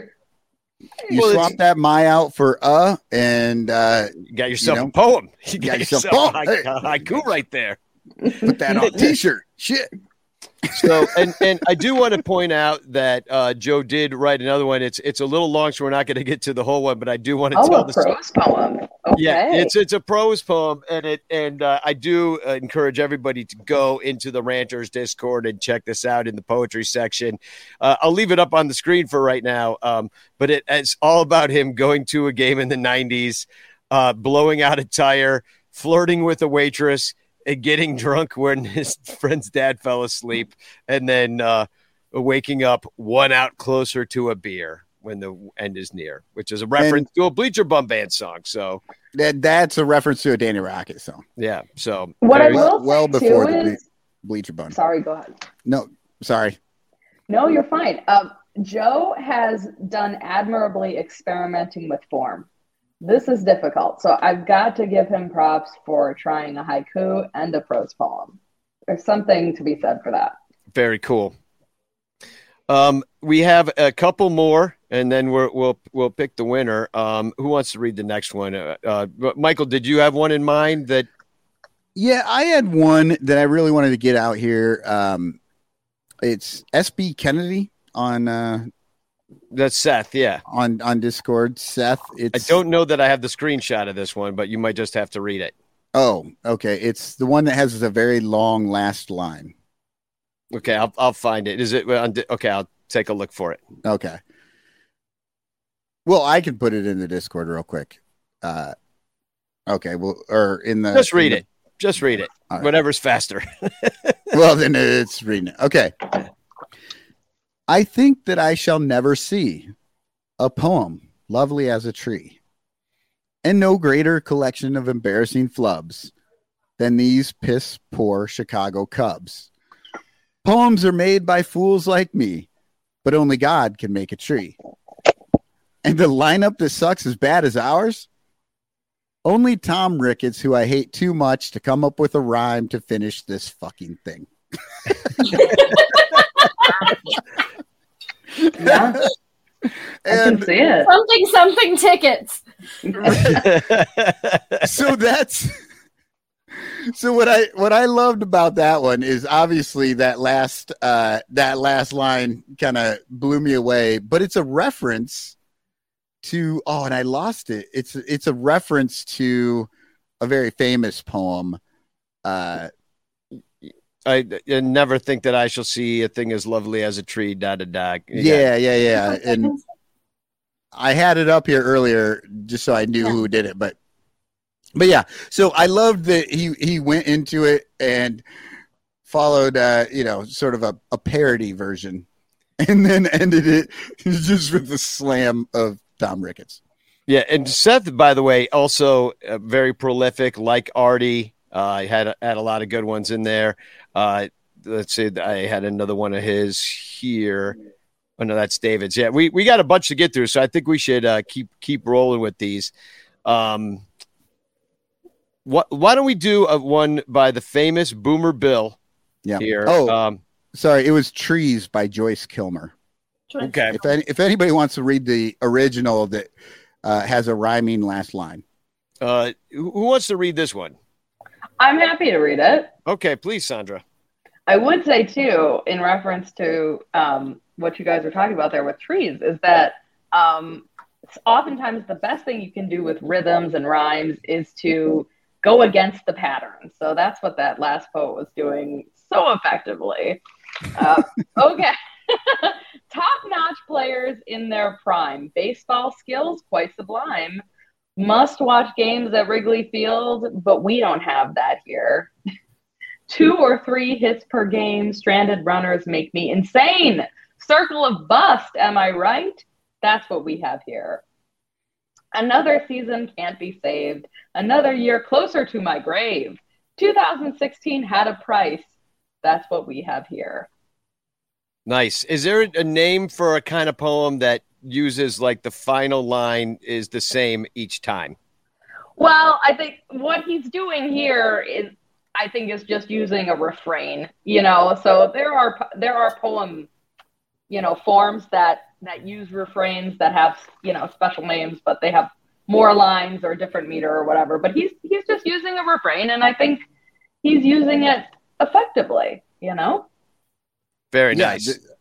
I agree. That was one of my favorites. It was one of the earlier ones, and I did really enjoy, how he kept bringing it back to that. IFG, why don't you read Anthony Hutfliss's? Let's go for it. I like this one. Sentimentally hopeful, beginning strong. Unfortunate luck, continued downfall. Opportunities missed, God-forsaken season. Oh, such a dramatic and sad poem. Sandra, you're going to have to steal that one for your next book. It's just reminds me of John Steinbeck's The Dust Bowl, where everything is bad and getting so worse. Bleak. Dust Bowl. Totally, yeah. Oh man, that's good. All right, let's keep rolling. This one's David Elliott's poem. It goes, Barnhart, Mastroboni, Hosmer, players we never really wanted. The roster construction looks like Indiana roads. The team underachieves while we write poetry and songs, hoping for 500, but who are we kidding? $30 for a beer bat. Somehow fans still show up. The Cubs are even worse than a poem that doesn't rhyme. I dug this one when I read it because I was honestly confused all the way to the end, and I'm like, oh, that's what he's doing. That's the bit. That's the I bit. really like that image of the roster construction as like Indiana roads. I mean, that is spot on and unique, creative. Yeah. It's total tragedy. Yeah, very nice. Would that be a simile or a metaphor? Yeah, it's a simile. I think it's very imagistic, right? It's unexpected. Absolutely. So I got, I think, two more, and then we'll pick a winner. We have Mike Waller and Corey. We'll do Mike's first. So does somebody want to read this one real quick? Yeah, I can do this. There once was a farmhand called Mastro. The math said he'd hit like an astro. I did an ad with his name, and he brought me much shame. Turns out he's no Starlin Castro. Very nice. Another limerick for us. And this final one's from Corey. He says, Cub fan since 82. I was young and didn't know what to do. After 84, I wanted more, as there's a deep drive into left field by Castellanos, and it will be a home run. And so that will make it a 4-0 ball game. I don't know if I'll ever put these headphones on again. And also, just so that it doesn't go unmentioned, we read this one last week, but Chris Salato also has entered in this one. It's one of the longer poems, but he did rhyme underdog with spagog. I'll take this one. Yeah. The Chicago Cubs can eat my butt. Their crappy play has my fandom in a rut. Trey Mancini cannot play first, trying to kill pitchers while knocking them to the dirt. Dropping throws and fumbling tosses. You can blame him for at least 36 losses. Nico makes me horny with Swanson's dongs, while Morel goes long. Stroman and Steele have what it takes to right the wrongs, but was Nesty's less nasty than we wanted all along. Another down year in a division of mid.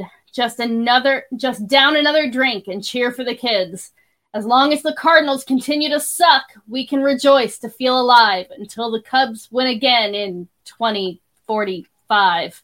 And with that, we will continue to cheer for the underdog while I bid thee a hearty spagog. Nice. Very nice. Good. Yeah. Very good. Man, they really are. There's so many good ones, and I'd like to hear from people in the chat. I see Bernie says they are all awesome poems. Bernie also says we need background music. People like Joe's, but let's just hear. People are snapping out there. Everybody is so nice here. They're like encouraging everyone's poem. I love the joyous sense of community here. We have, look, I say this a lot and I can't say it enough. The Ranters are a great group of people. They all get along very well. We disagree often. I mean, I disagree with people on this show constantly, but we do it on Discord every day. And we go through some shit over there just talking about this team. And, but everybody, we remain, everybody likes everybody. They're respectful of everybody. And when we do a thing like this, man, they really do show up. They submit. They put themselves out. That's a risk to put themselves out there and say, I'm going to give you some creativity here. Yeah, and they do it because they know that this is a wonderful group. And on top of that, they're some of the smartest Cubs baseball fans that I deal with. And there are so many people that just still don't understand what Ross was doing with that DH. Like, they just don't understand the rule. I think his name's Joe Girardi. He still doesn't get what they did. But Michael, you're going off on a tangent. You were just saying nice things about the Ranters. Are fucking smart, and they really know what they're doing. No, I'm not letting you derail this show yet. Once again, we are giving away a poetry book, and you start getting into a Joe Girardi rant. So, like, fuck you. I'm going to kick you off the show. I will ban you. I will ban by the way, there were a lot more than that. We really don't have enough time to go into it, but maybe we'll read them on the post-game show that we're going to do on Discord. Yeah, I think what he's trying to say is that this is a safe space to bitch, and we all need a safe space to bitch. That's right. Absolutely. So we polled ourselves ahead of the show. Yeah. We went through these. Yeah, we went through these before because we didn't want to have to do it live in front of everybody because we wanted to see kind of what people were saying in the chat, but everybody's just being supportive of each other, which is even more beautiful. And Mr. Fourth Row, Artie Boucher, he writes that it's a great outlet, and I agree with that. And because you found it such a great outlet, Artie, and you really were quite prolific in your posting of poetry, and especially because you called out everybody else and who there joined. Is nothing in this world that I like more than attention. Amen. So, and because you put all three of us in the poem, you win. So congratulations, Artie. You are the proud owner of a signed copy. Does this come with a membership card or a pipe or something like that? Oh, yeah. We haven't even thought of it. Well, it was just me and Sandy before. Now that there's a third, I don't know. Do we need a green jacket or something? I mean, I have a little bit of a qualm about calling it a Cubs Dead Poet Society. Oh, that's Danny. He's not part of this group. He doesn't know what the We're fuck quite alive. We're vital. Yeah. We are the poet laureates. We're vital, and Artie is vital. Artie is prolific. He's putting me to shame with just the amount he's writing. It's inspiring. Yes. Sandra, I was wondering, I'm going to share the link to your book right now that you can purchase on Amazon. And and if you just look it up on Amazon, it's aisle 228. You can't miss it. Just search for it. Artie says, thanks. I appreciate it. Well, congratulations. We love you, Artie. Yeah, absolutely. And so I was wondering if you would read a poem from your book and take us to commercial. And then we're going to come back and talk about the All-Star uniforms. And then afterwards, we #Chance in the chat, and we will also be on our Discord channel. If you are a Patreon supporter, you get access to our Discord, and you can come hang out with us after the show and keep talking smack about all the crap we're talking about. So I feel like there has to be somebody out there that wants a shot at me, shot at the title for what I've been railing tonight, man. Like I said, the game today broke me, and I've been trying not to yell at my children all day just so I can save it up for this. I feel like you did a good job of kind of like recycling the hate through your entire body. I felt it. Well, I will read a poem that's in the spirit of all the other poems that we heard. There's one poem in my book called The Unsayable. It's at the beginning. I wrote this poem before the Cubs won the World Series in 2016. And it kept coming to mind as I was hearing the community's poems, because I think we share a special spirit here about being angry at the mediocrity, but yet not willing to abandon the Cubs. So this one... This one is called The Unsayable. The Chicago Cubs went 108 years between World Series championships. If it never happened, would we go on buying the season tickets, scuffling through turnstiles, slowed at the bag check? If it never happened, would we split a pizza and a pop, a bag of chips or a beer, huddling as we handed over the cash? If it never happened, would we still applaud the blue pennant tentative to ascend the flagpole after a series win? If it never happened, would we root on a 500 club, be pleased with less than 200 strikeouts, 20 errors at short? We flicker in our seats, dimly recede, but never leave. Thanks for having me on. Love being a guest judge. Aisle 228, everybody, by Sandra Marchetti. I love that poem, Sandy, and it's like you said, you wrote that before the World Series victory, which when you think about it in that context, I can put myself back in that frame and just it really, like, I feel that in my soul.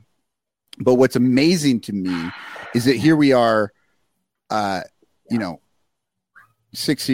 years later. And honestly, we have to ask ourselves those same questions again because of what, like, and when you wrote that poem, you never thought in a million years that if the Cubs won, we would ever be 7 years later going, what the hell is going on here? Yep. Life comes at you fast. Well, please buy the book. Thank you so much for reading that. I love that poem. And congratulations to Artie. We're going to be right back, and we're going to talk about some of the All-Star Game gear, and we'll see you in just a second. Stuff. Hey, Cubs fans, at Amazon.com, do you buy lots of stuff? Why not support the Son Ranto Show by shopping through sonranto.com/stuff? All you gotta do is fill your cart at Amazon with lots of stuff. Then before you check out with all of that wonderful stuff, head on over to sonranto.com/stuff and click any of our Amazon links before you buy your stuff. Check out like you normally would with all that beautiful stuff. And the Son Ranto Show will get a small kickback because of the stuff you bought. And you'll be helping the Son Ranto Show buy all the stuff we need to stay on the air talking about the Cubs and other stuff. Plus you could win a monthly prize if some of your is chosen for Amazon stuff of the month. And if you win, we'll send you more stuff. Sonranto.com/stuff. That address again is sonranto.com/stuff.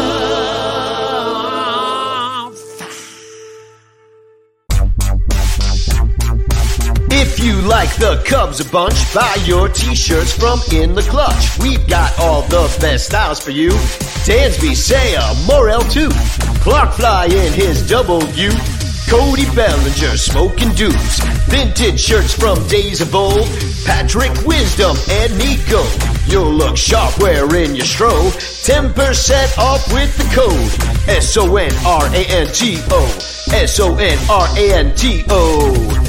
InTheClutch.com is your store for the most fun baseball shirts on the planet. Don't forget to use promo code SONRANTO to knock a couple bucks off your purchase. Stack or die, we need more cups. Get it all at In The Clutch. Cause if you like the Cubs a bunch, buy t-shirts from In The Clutch.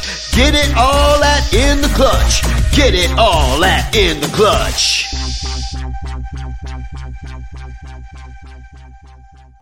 Do you ever find yourself longing for long walks and talks about catcher metrics? How about a coffee over run differential? Maybe a candlelit dinner dissecting what exactly is the curious case of Miles Mastrobuoni? If you have, I have just the place for you, the Cubs PS Plus podcast.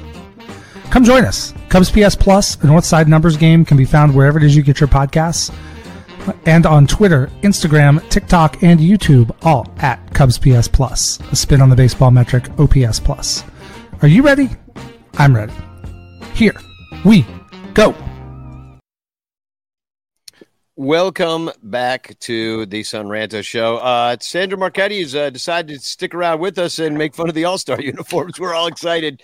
I do want to point out a couple things. First of all, on the last show, Andrew Round won the Patreon Patron of the Month that you could be eligible for if you were one of our Patreon patrons. But In the Clutch now sponsors our Patreon Patron of the Month, and what you win is an In the Clutch t-shirt. So this is the shirt that Andrew Round picked that he wanted to win from In the Clutch, and I'm going to share the link to this in the chat. If you use promo code SunRanto, you can get 10% off. All-Star Swansby Dongson shirt. Yeah, Dansby Swanson, All-Star. He'll be wearing the fancy weird-looking uniform that they picked at the All-Star game. And the other thing I wanted to point out is about the Amazon, our search bar at Amazon or at sunranto.com/stuff, where we have our Amazon search bar. It's that at the end of the show tonight, we will be giving away the Amazon prize of the month. So if you shop at Amazon through our search bar, all of the items that have been purchased all correspond with the number, and whatever number gets picked tonight gets to win this cute little thermos man. I think he's adorable. He really is. I have not drank out of it yet, but I have a couple more of these I'm going to give away, but I'm going to keep one for myself. It's better than a beer bat. Yeah, I would probably think so. Good you're not drinking out of the one you're giving away. No, that would really ruin its value, would it not? So let's talk or raise the value, Danny. You don't know what people want out there. Yeah, right. Yeah, some people might find that attractive. Yeah, well, the people that I would sell like that, photos I don't of want my feet. I mean, people like things. So let's talk about some of this All-Star gear. The first one I'm going to call the Russian flag hat, because that is something. Yeah. Oh, no. So if I could just describe it really quick, it is kind of looks like a regular old Cubs hat, except there's a star that resembles an asterisk on the upper left-hand corner of the C of the kind of fitting for this season. What I find what I find funny is that they did this on last year's hat too, but the asterisk was on the right side of the C, and so it really did look like an asterisk. And they thought, oh, all we have to do is move it over to the left side, now and then it's no longer an asterisk. What's that? It looks like an apostrophe now. Yeah, exactly. It's still bad. Yeah. It's just an asterisk that's been used incorrectly. Well, and then on the side, it's the colors of the Russian flag, which in the same kind of pattern as it. It's kind of like as if like the Charlie Brown shirt was that he was like also mixed with a Russian flag, and then it says ASG 2023, and I can't really tell. Like the stitching is very small and the design inside that, but there's some yellow in there and whatnot. It's a tiny little MLB logo underneath the 2023, and then I think I can't be 100% sure, but I think the design is supposed to be the Seattle skyline along with like the Olympic Mountains. Yeah, I can see a very tiny space needle in there. I don't understand why they went with the red, blue, and white. Well, I think that's instead of red, white, and blue.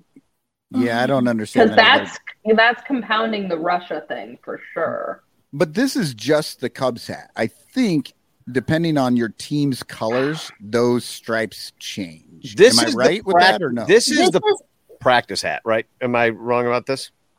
Yeah, I think this is practice hat because the actual. Do you have a picture of the game hat? Because those are more of the Seattle colors.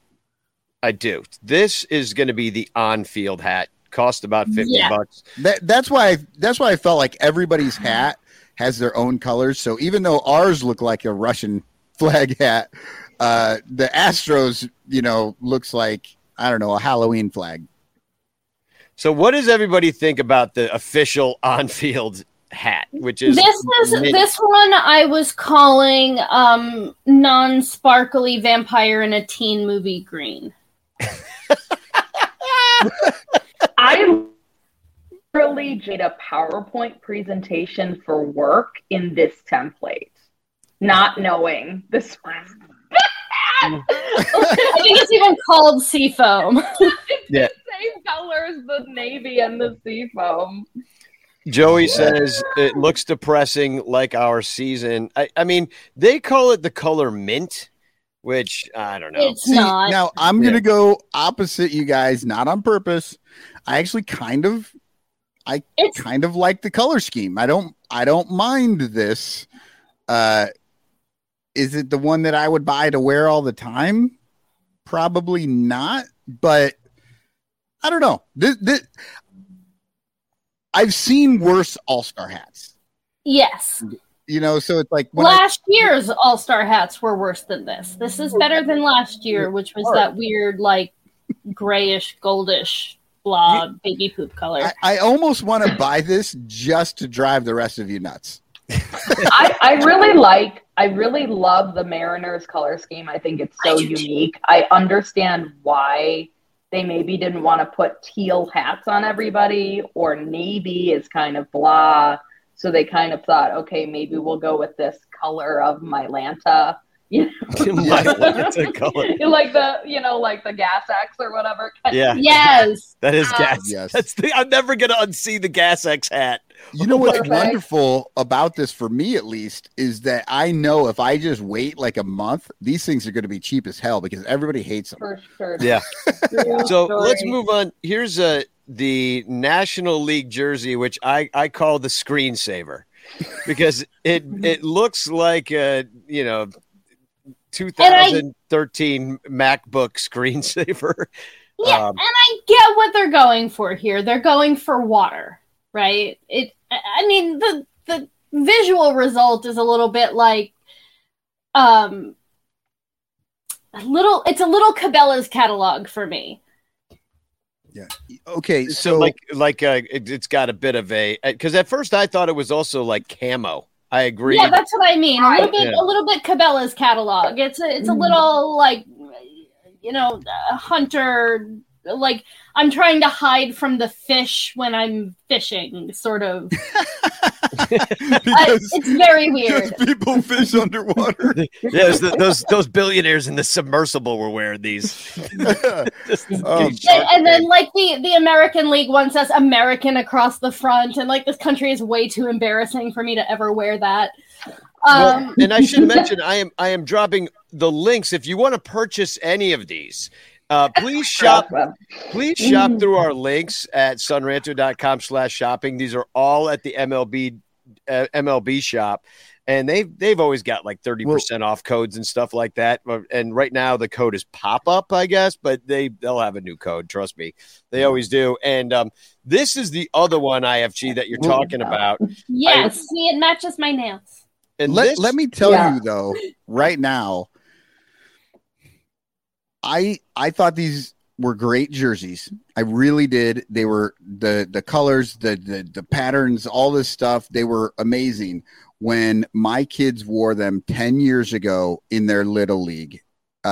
Because these are little league jerseys. This is exactly, if you go, people in the chat, if you have kids and they get jerseys for the season, this is what they look like. Every damn time there's some dad who gets to choose the color schemes, and they always go with it, Cabela's or whatever. They do this every time.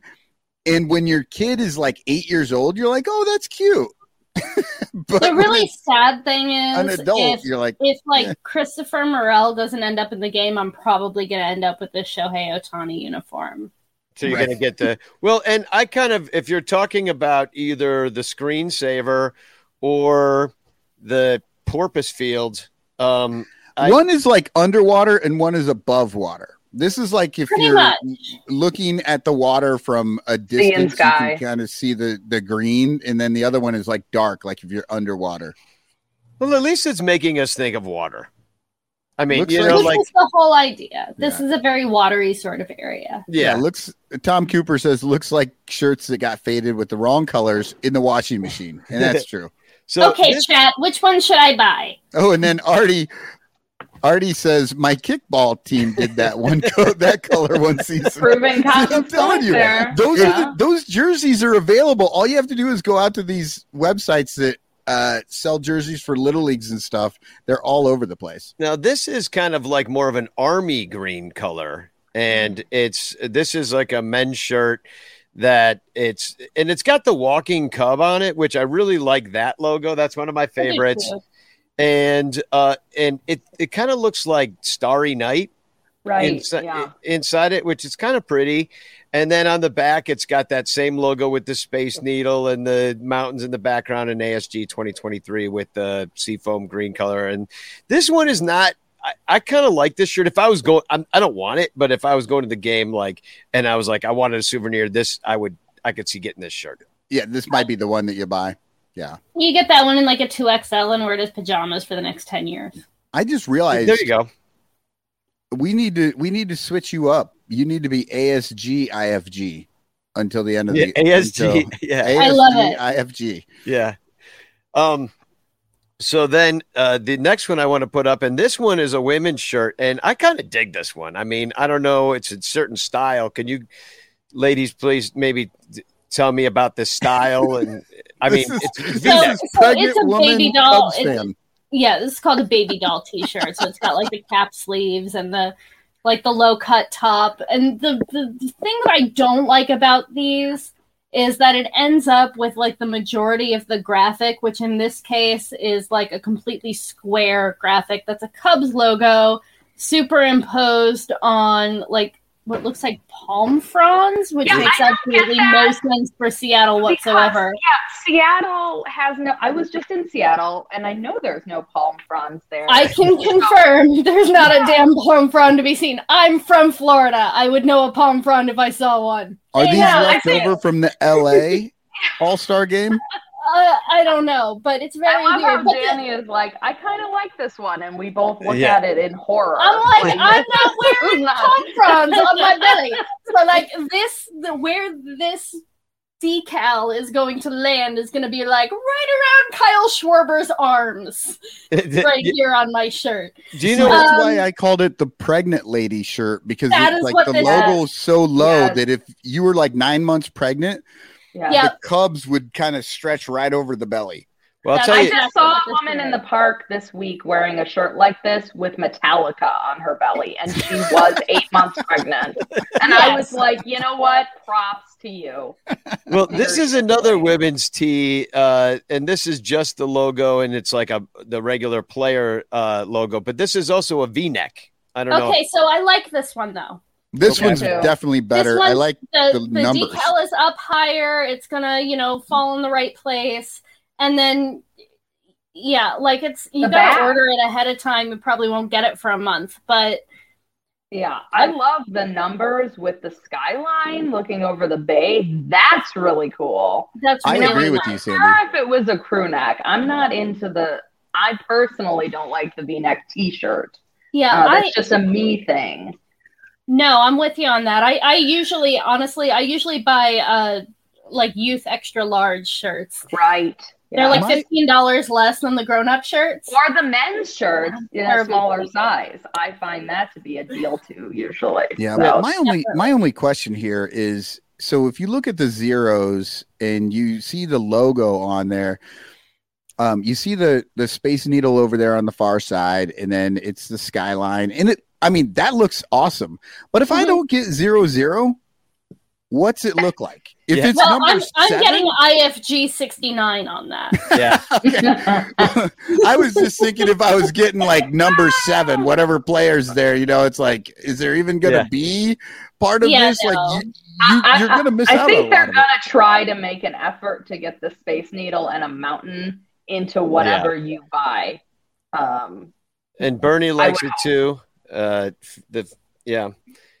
People are digging this one. So as I said, if you want to buy it, you can buy it through I just dropped all the links for it. And of course, you could put Justin Steele on it, who made the All-Star team. You could put Marcus Stroman on it. You could put Dansby Swanson on it. You could put Christopher Morel on it. Yeah, you could put whatever you want. We all know he's Christopher the true Morel All-Star. on it at Cubs. Now, let me ask you guys, have all of the participants for the Home Run Derby been announced? No. Every single one? Okay, so that's what I'm actually hoping, is that Morel would be invited to the Home Run Derby. So yeah, we were talking about that earlier on the show. Okay. We're all hoping for it as well. Yeah, it's okay.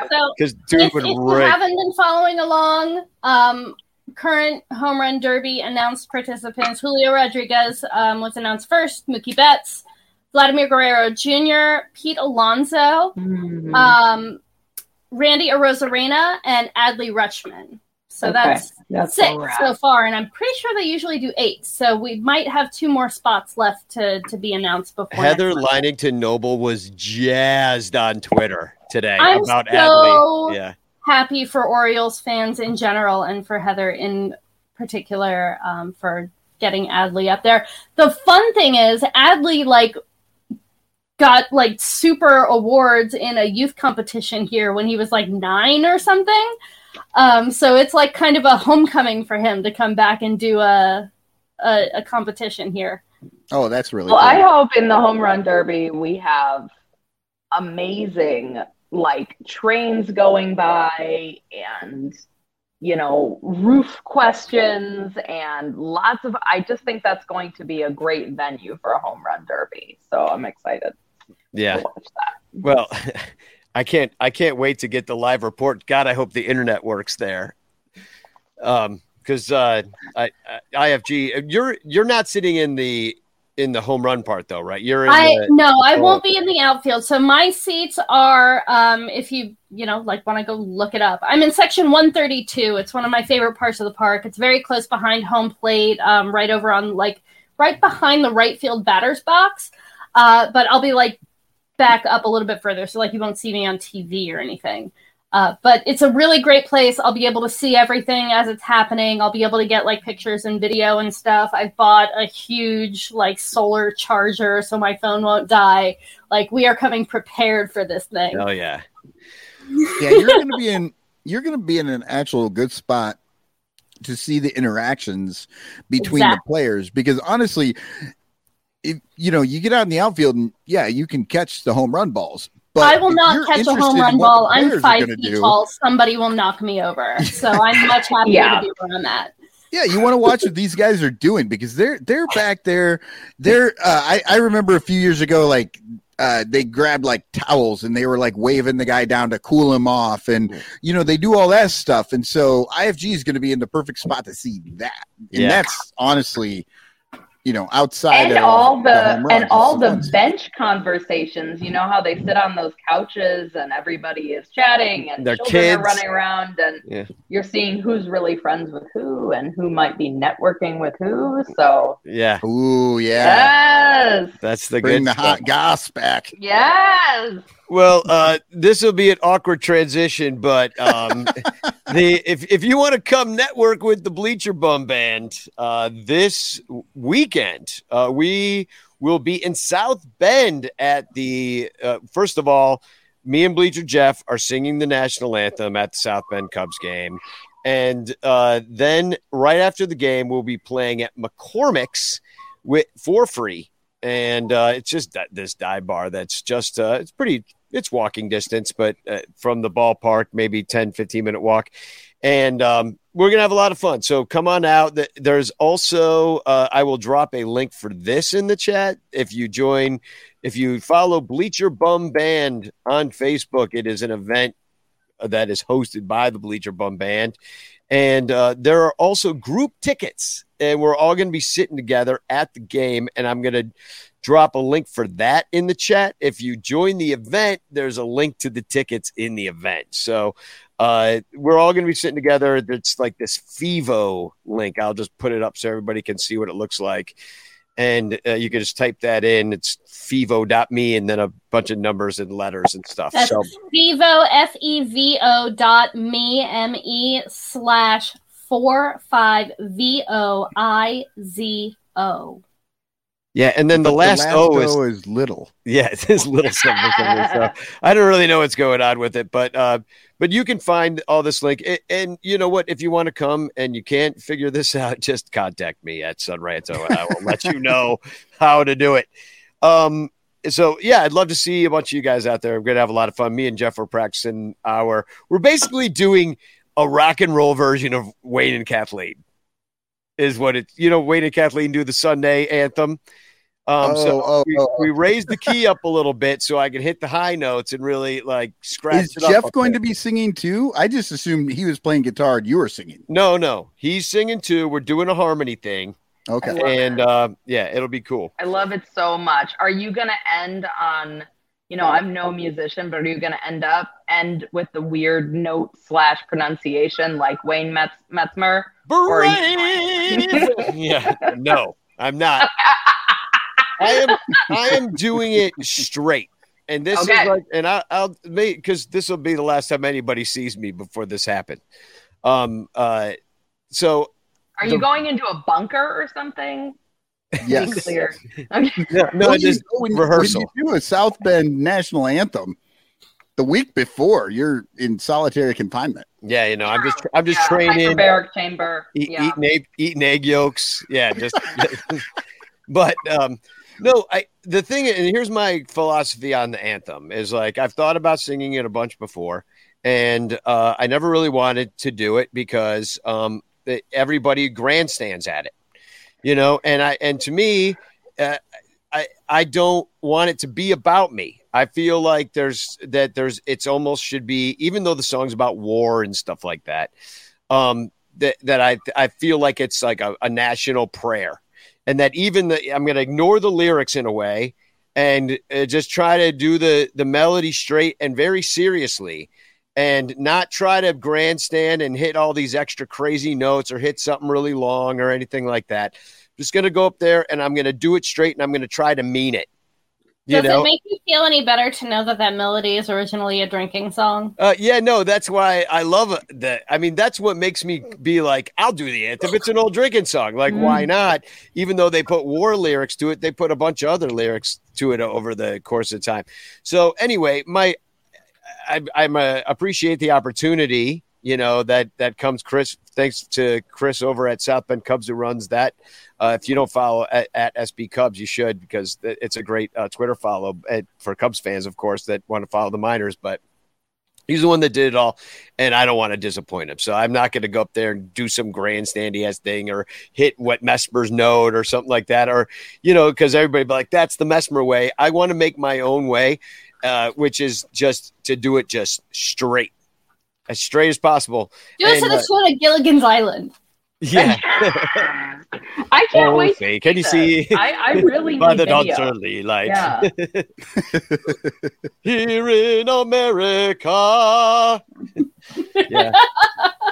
I mean, trust me, like I'd love to do the Enrico Palazzo sometime as well. And the bombs in the air. But you got to get your foot in the door. You got to do it right a few times, or nobody lets you come back. Yeah, that's a good point. That's a good point. Yeah. This is the only one time to make the first impression. So I hope everybody comes and supports me. That would be really awesome to see you all there. So I do want to. What does that say? Yeah, it's Go South Bend Cubs. Backwards. Oh, I got you. Come on, Cap. You don't know what it is. So let's do some TFCs and we'll get out of here. Well, we got to do the contest too, but did I forget to put my TFC? Oh no, I do. Actually, I'm gonna just do the one. Does anybody else? You have one, right, Michael? Have one. Yeah. Okay. I'm just going to do this one.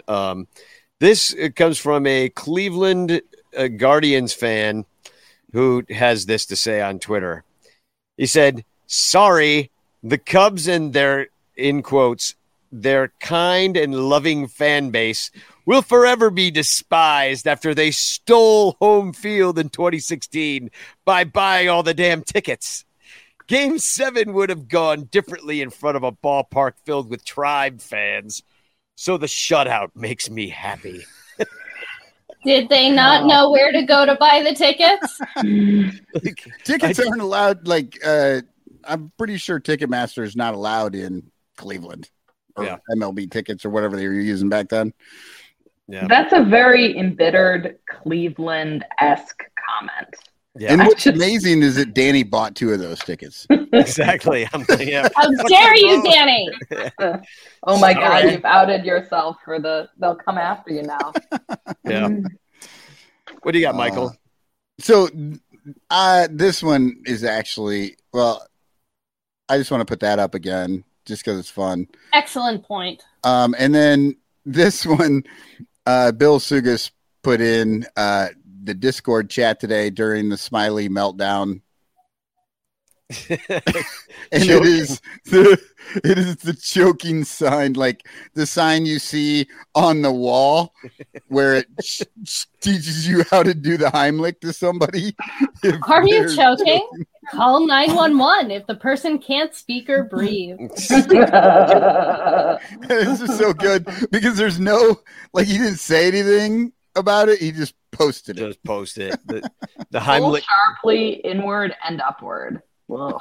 The Heimlich maneuver Cubs. Well, I have to say that no picture really encapsulates this week of Cubs baseball more than this one right here. I don't know if you remember this particular play where a ball kind of fell between 4 Cubs. The fact that this is not a picture of the Pittsburgh Pirates is just personally offensive to me.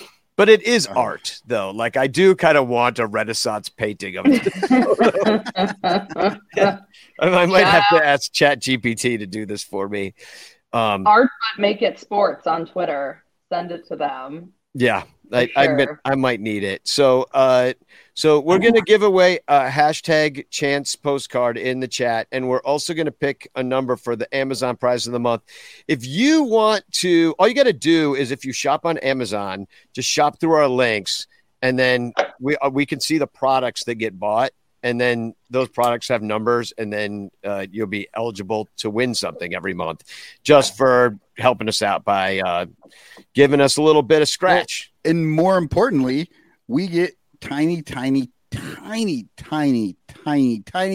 percentages of those purchases. Well, that's why I said it. I'm not telling. And you know what that money goes to? Tickets and beer. Tickets and beer. Well, we got $14 last month, so we got almost a beer at Wrigley. Almost a beer at Wrigley, and definitely a ticket. That's for sure. And the winner is number 9.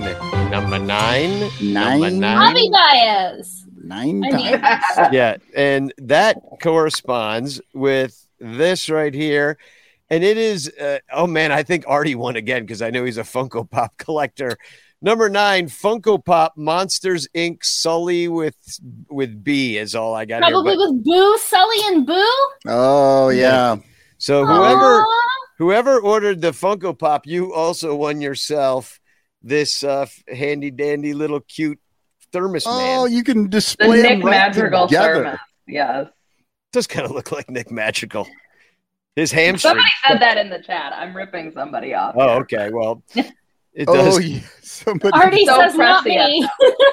No, it wasn't. Well, whoever did it, you win, and just contact me, and I will send you your very own cute little thermos. And then the final competition that we have is Chance, and I'm just pulling that up here.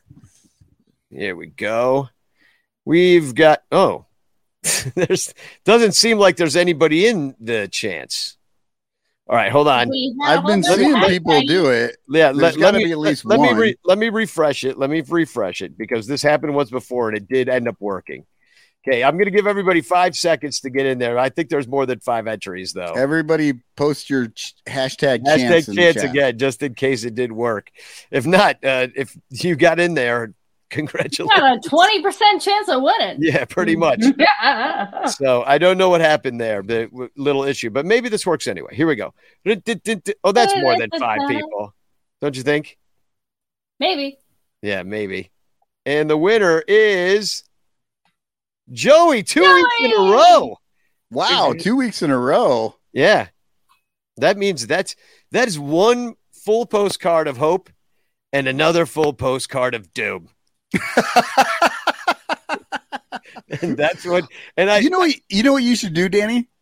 You should start taking the poems that we got and just writing the poem on the postcard and sending it out, and just random poem for these people from this poetry contest. Poems of hope and doom. Maybe in the off season we do Ranter's Pen Pal, and everybody just writes each other poems and mails each other postcards. We'll keep the postal business in business by ourselves. So, am I missing anything? No, that's the show. Why don't you come and hang out on the Discord afterwards? We'll be there for a little bit. We let you talk about what you want to talk about for once.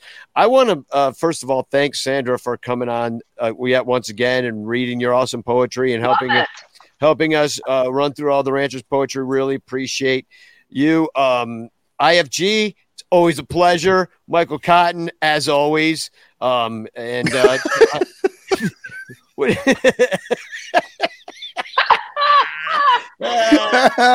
Thank you, Sandy. Always a pleasure. IFG.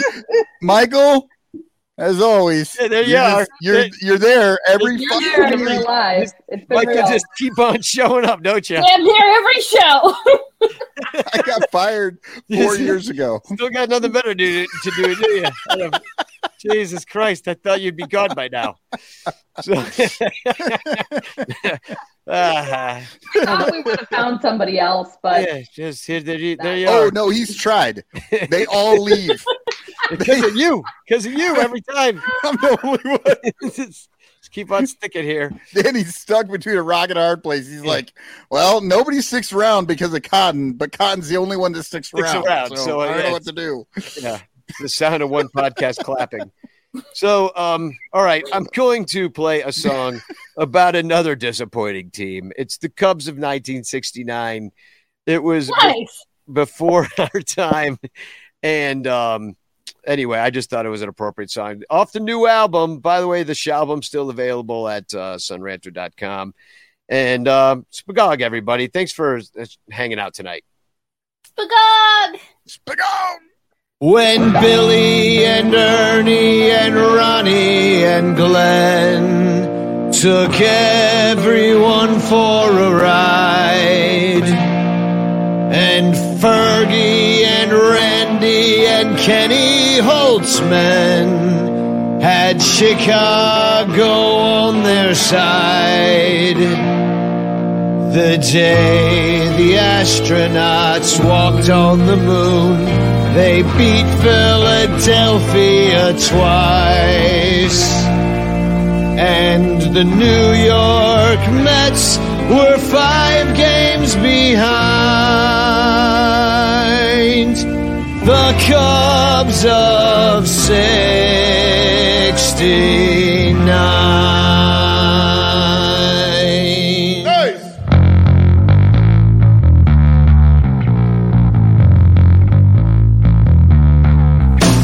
They got castigated by Leo the Lip. They played no home games at night. Jenkins and Hans 300 innings pitched. It put their shoulders on ice. While hippies at Woodstock made love in the mud, the Cubs split 4 games with the Giants. And the New York Mets were 8 games behind the Cubs of 69. Nice. The Cubs of 69. They were the Cubs of 69. Nice. The greatest second place team of all time, never led again after September 9th. The Cubs of 69. Nice. The Cubs of 69. Nice.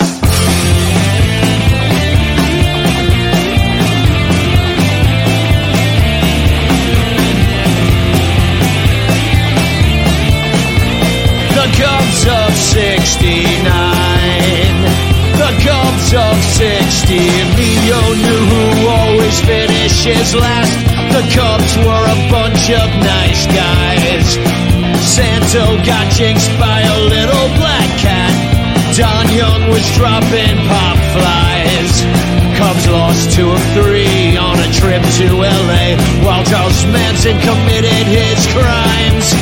And the New York Mets were 7 games behind the Cubs of 69. The Cubs of 69. They were the Cubs of 69.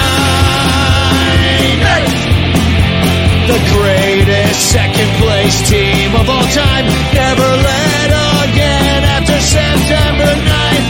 The Cubs of 69. The Cubs of 60. Hard-hatted bleacher bum, Santo heel clicks. AG was out on the slide. Holtzman shut down Atlanta with no hits. The starters were getting so tired.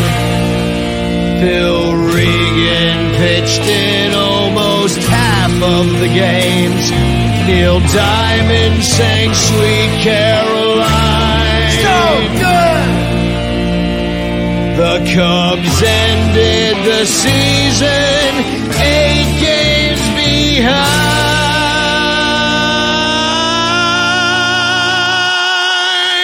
The Cubs of 69. They were the Cubs of 69.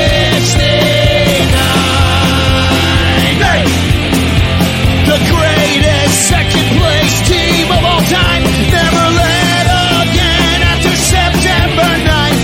The Cubs of 69. The Cubs